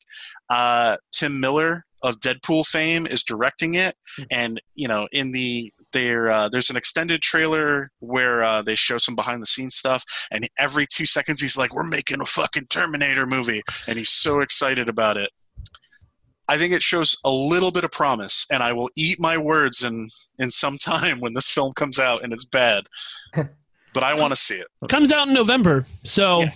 It'll be a nice pre-Thanksgiving snack as you eat your goddamn words on this. I will probably make the same mistake that I made with The Predator and go see it in the theater because I'm a sucker for these classic 80s franchises that I grew up on and that I love. I will... Yeah, but Blade Runner was good. Blade Runner was good, but but The Predator was not great. For anybody. Yeah. I enjoyed it for different reasons. Go ahead, Bill. Sorry. That's okay. All right. I drink water. That is the only thing I drink. My wife drinks coffee. I smell coffee, and I think to myself, oh my God, that smells good. Maybe I will like coffee this time. And then I pour myself a cup of coffee and I take a sip and I say, that is the most vile garbage that anybody has ever sipped in their life. And that's how I feel. Like this is what happens with you're not wrong about the Terminator movies. And okay, they're not vile garbage. They're fun, stupid nonsense for the most part. And I have had fun watching these movies, but they don't live up to the hype that is the original and Terminator 2. Those two movies are just phenomenal, amazing films. And they had heart. And these other ones, they just don't have heart. But every time I see a trailer, I'm like, they're going to get it this time. They're going to get it this time. And then they don't. And I get so mad. Yeah. But I think they're going to get it this time. I do think they're going to get it this time. Honestly, it's the combination. Sorry, Chris. It's a combination of Tim Miller, Cameron being back to produce, getting all the original cast back. I feel like none of them would have signed. I mean, I guess they would sign up for the big motherfucking movie check, but I don't know, man. Chris, go ahead. Sarah Connor Chronicles. I can't believe River Tam was the term. Yeah, I can't believe I forgot that. I never did see it. I'm looking. It's not available streaming unless you want to pay $1.99 an episode. Oof, so I'm gonna have to go to High Seas for that one. Sea of Thieves. But two seasons, 31 episodes, I think. So something like that. Yeah, you're right. Edward Furlong doesn't need money. He's doing great. I hope this works out for you boys. I really do. I was pretty stoked when I saw this trailer too. I mean, just the thing that had me the most stoked though is at this point now I want to see Linda Carter, Hamilton. or not Linda Carter, Linda Hamilton, and I want to. I almost did it. Well, no, you did it. You did it for me. Yeah, go ahead. Linda Hamilton and Jamie Lee Curtis also popped in my. This is the female Expendables that I want to see. Like, Oh, hell yes. yes. So one other thing to point out too is they emphasized how much this is an action flick, and it's like they want it to feel like a roller coaster ride. Basically, they want it to be like kind of balls out the entire time, and that's something that Miller kept saying in the behind the scenes stuff. They kept showing some of the fight scenes. The fight scenes do look brutal. There's this awesome scene where the female protagonist she grabs this giant bar which I think has a heavy weight on the end and just completely destroys this Terminator, and it looked incredible. And yeah, I mean, if he brings to this film what he brought to Deadpool, if he's managed to produce something that looks great, feels great, is exciting to watch, I'm in. I won't wait until we see the reviews, but I'm in. It has a budget of $160 to $200 million. That's a budget. That is a budget. That's a budget. It's going to make $14 million. I am concerned for Arnie though, because like these two Terminators that they've shown in the previews, the Terminator proper, and then the female human Terminator hybrid, whatever she turns out to be, and then we're introduced to poor Mr. 800/850 in the cab. Like, is he just like, no, I don't want any part of this. I'm already obsolete. I don't need to be dead obsolete. So for those of you who aren't patrons and aren't watching the video posted on YouTube, I just did the thumbs up and had it sink down slowly because I think we're getting another one of those, man. Arnie can't do this forever. This has to be the last attempt. Not till the Rock Watch me, takes the hand off. the Terminator, file my paperwork for my AARP card.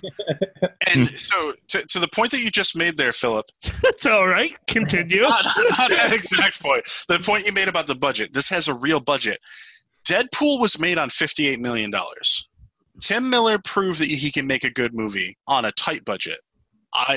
This should work. Well, you also got to think the budget. Where is that budget going? It might be going to the actors to get them to come back. Oh, I'm sure that's some of it. I'm sure the CGI is another part of it with a, fully animated liquid Terminator as done before. And what was Justice League? $300+ million budget? I mean, I'm just saying that, money doesn't always mean good. Hey. Yeah. Let's see. We've got one last film to talk about here, and then we're probably going to wrap everything up. We'll do our typical outro here. Jay and Silent Bob reboot. I've been stoked. I'm constantly following Kevin, and every time he gives me a little, he edges me out with his showing me the script cover for Clerks 3 or Mallrats the series. I just, I'm in. I fall for it every time, and then I'm crushed. And now I've got Jay and Silent Bob reboot, and not only, good Lord, am I getting Jay and Silent Bob reboot. Everybody is back, and I posted the thing on our Facebook page, and I missed it. I must have blinked when it happened, but Ben is in it, and it's like a full-on face shot. I don't know how I missed it the first time I watched the preview, but Holden McNeil is there. Everybody is back. I love the line from Jay talking about how, that last movie, that star-studded pile of shit, or whatever he says. I'm paraphrasing. This film is wall-to-wall, big names. Melissa Benoist is playing Chronic, the new female Chronic. Val Kilmer's playing Fatman. He's playing Fatman. Or Blunt Man. Or Blunt Man is the podcast. He just plays Fat Man in the real one. Affleck is in it. Diedrich Bader is going to be involved again. There's just so many people. Even James Van Der Beek and Josh Biggs are in it. Yeah. Jason Biggs. Or Jason Biggs, yeah. Yeah. That's who said it. That was who said it at the table at that Comic-Con. That was who said the line about the star-studded piece of shit. Yep. Yeah. Oh, man. I love Kevin Smith movies. I know they're not highbrow. They're good, dumb fun. They're probably funnier if you're high. I'm not saying do that or don't do that. That's entirely up to you. But I'm going to see this movie. I'm going to have a good time. I might, like Clerks 2, probably never watch it again unless somebody like throws it on and I'm just there and I'm like, all right, I'll just settle in here and watch this again. Chris, I know you're excited. Philip, what's your take on I this? do not give a hot shit for this at all. I hate you, Philip. Yeah, Somebody no. mute him. Somebody mute him. Yeah, no. I really don't. I mean, they've tried this before, right? They're just making references to his old projects. Like, Yeah, but we did this works. before. Yeah, it worked. Strike Back was great. Okay. Was it? Okay. Yes, it was. Good. Listen, Mallrats was great. Yep. Clerks, Agreed. also great. Yep. Jay and Silent Bob Strike Back, man, it's okay. They had some funny moments. How do Clerks you not 2. say Chasing Amy? Chasing Amy is Chasing wonderful. Amy was also really Dogma good. is beautiful. Too. Dogma is not great. That's. I love Dogma, but I thought it was okay. Well, that's because you have a show where you have 3 Golgothans with you, and you just they're all shit demons. Please. I don't And care. I'm the angel. Yes, sir. This man has no dick. It It just felt like they were bringing out all the old corpses of past movies, kind of like what they did with Strikes Back. I hope it's good. I won't see it in theaters. I probably won't see it, even if it comes to a streaming service I own, because I've just moved on. I've moved on with my life. I like Kevin. I'm happy that Jason Mewes is still alive. It's just I've moved on, especially for comedy.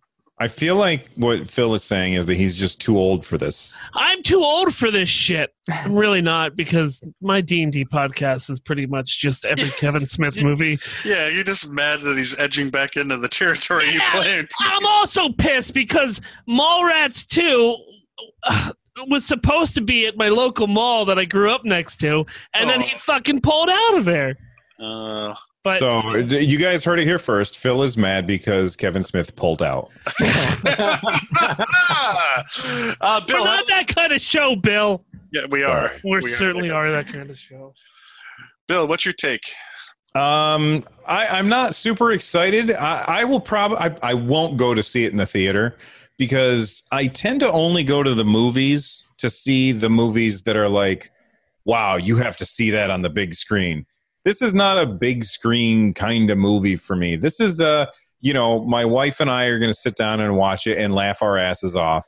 And we'll really enjoy it probably, but I'm not going to go see it in the theater. I will say this. If you are a fan of Kevin Smith, make sure you subscribe to him on YouTube, because what he does is he will do like his movie reviews and of like the Marvel movies and stuff, and they are just always fun to watch because he's so excited about everything. Absolutely. So I'm just going to run through the list here of the people appearing in this film one last time before we get out of here. Jason Mewes, Kevin Smith, his daughter Harley Quinn Smith is in this. Aparna Brielle, Shannon Elizabeth comes back. Brian O'Halloran, Jason Lee is back. Joey Lauren Adams is back. Jennifer Schwalbach, Trishelle Edmond, Alice Wen. I'm going to hit some that actually stand out to me. Craig Robinson, hilarious. Joe Manganiello. I can never pronounce his name. Frankie Shaw, Justin Long, Kid Cudi, Jason Biggs, James Vanderbeek, Donnell Rawlings, David Dastmalchian. I recognize that guy. Kate McCushie, Diedrich Bader, Joseph Reitman, Melissa Benoist, Chris Wood, Val Kilmer, Ben Affleck, Matt Damon, Fred Armisen, who's in the trailer, and then there's a whole bunch of other people, including Nick Cage and Molly Shannon and Rosario Dawson, who are going to appear. Chris Hemsworth. Currently undisclosed roles. Oh yeah, Chris Hemsworth is in the trailer as well. Robert Tommy Chong, Kirkman. Dan Fogler, Brian The Quinn. list of all these people does not excite me because that means that their part is like, oh look, there goes Ben Affleck. Oh look, there goes this other person. Like, they're not going to have real roles in this because if they did, they wouldn't have time to do anything. But they don't have to have. Diedrich Bader had one of the best roles in Strikes Back, and it wasn't a real role. Who? What I loved about Strikes Back is that you kind of got a sketch comedy show as a film, right? You got a whole bunch of little bits in an overarching film, and we don't really see comedies do that anymore. Like, those kind of comedies are like dead, aren't they? I'm excited to see it, another take on it again, another try. The scene they showed in the van with Method Man and Redman looks great. Redman being like, oh man, yeah, that scene's vulgar. Anyways, yeah, I'm excited to see it. We'll see how it all pans out. Jay and Silent Bob Strikes Back did not make a lot of money. I looked that up. That film had a budget of $22 million and only made $33.8 million. But yeah. It's pronounced Kid Cudi, not Kid Cootie. And you Is should. it? Yeah, 100%. So that's that experience on that film. That's one of those reasons that I love listening to Kevin Smith on either An Evening With or on his podcast. He talks about it. He didn't want to spend that much money on that movie, and the studio was like, "No, take more money."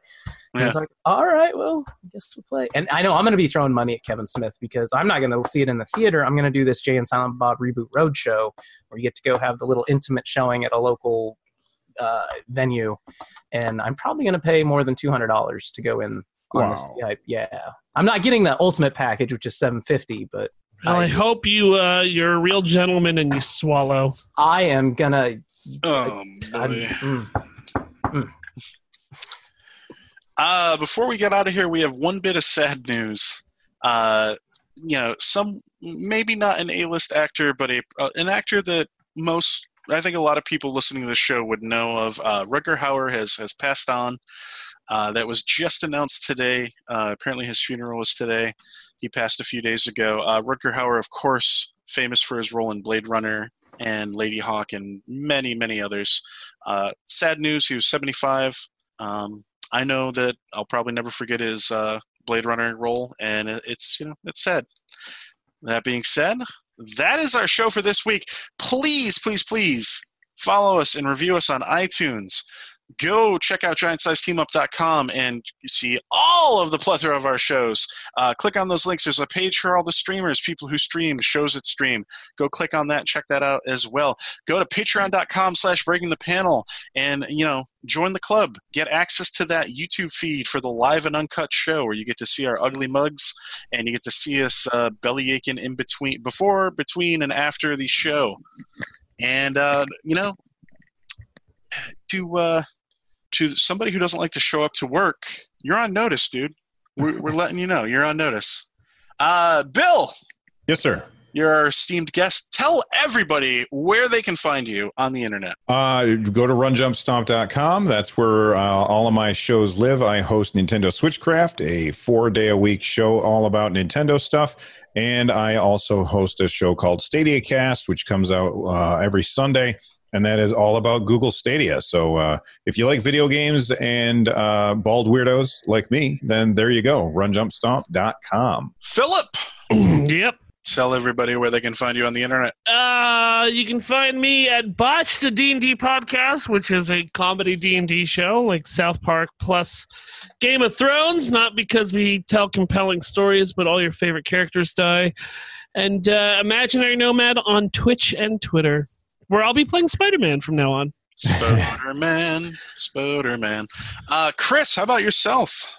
You can find me every week here on the show. You can find me on Twitter at Christoph Wisdom, over on the Facebooks at Chris Wisdom, and usually trolling around the GSTU and Breaking the Panel Facebook page. Facebook page. Yeah, if you hit up the Breaking the Panel Facebook page, there's a good chance you're going to be interacting with Chris. So please do comment on those posts that we throw out there. We love to interact with you and hear your opinions and your thoughts. I am, of course, Soapbox GSTU, also known as Paul Klotz. You can find me on Twitch and Twitter at Soapbox GSTU. You can find me every Sunday over at GSTU Media on Twitch for the 4 Bromigos of the Streampocalypse. Like everybody else here, you can find me at DragonCon 2019 in just about a month. Oh, yeah, we're getting real close, boys. So DragonCon's super exciting. Come check us out there if you're in the area, if you're planning to go. Hit us up ahead of time. We'd love to meet and greet, shake your hand. Thank you for your time that you spend listening to us talk and spout our foolish opinions on a regular basis. Charles McFall will likely be returning next week if we don't House of Flies him. And thank you. We'll see you next week.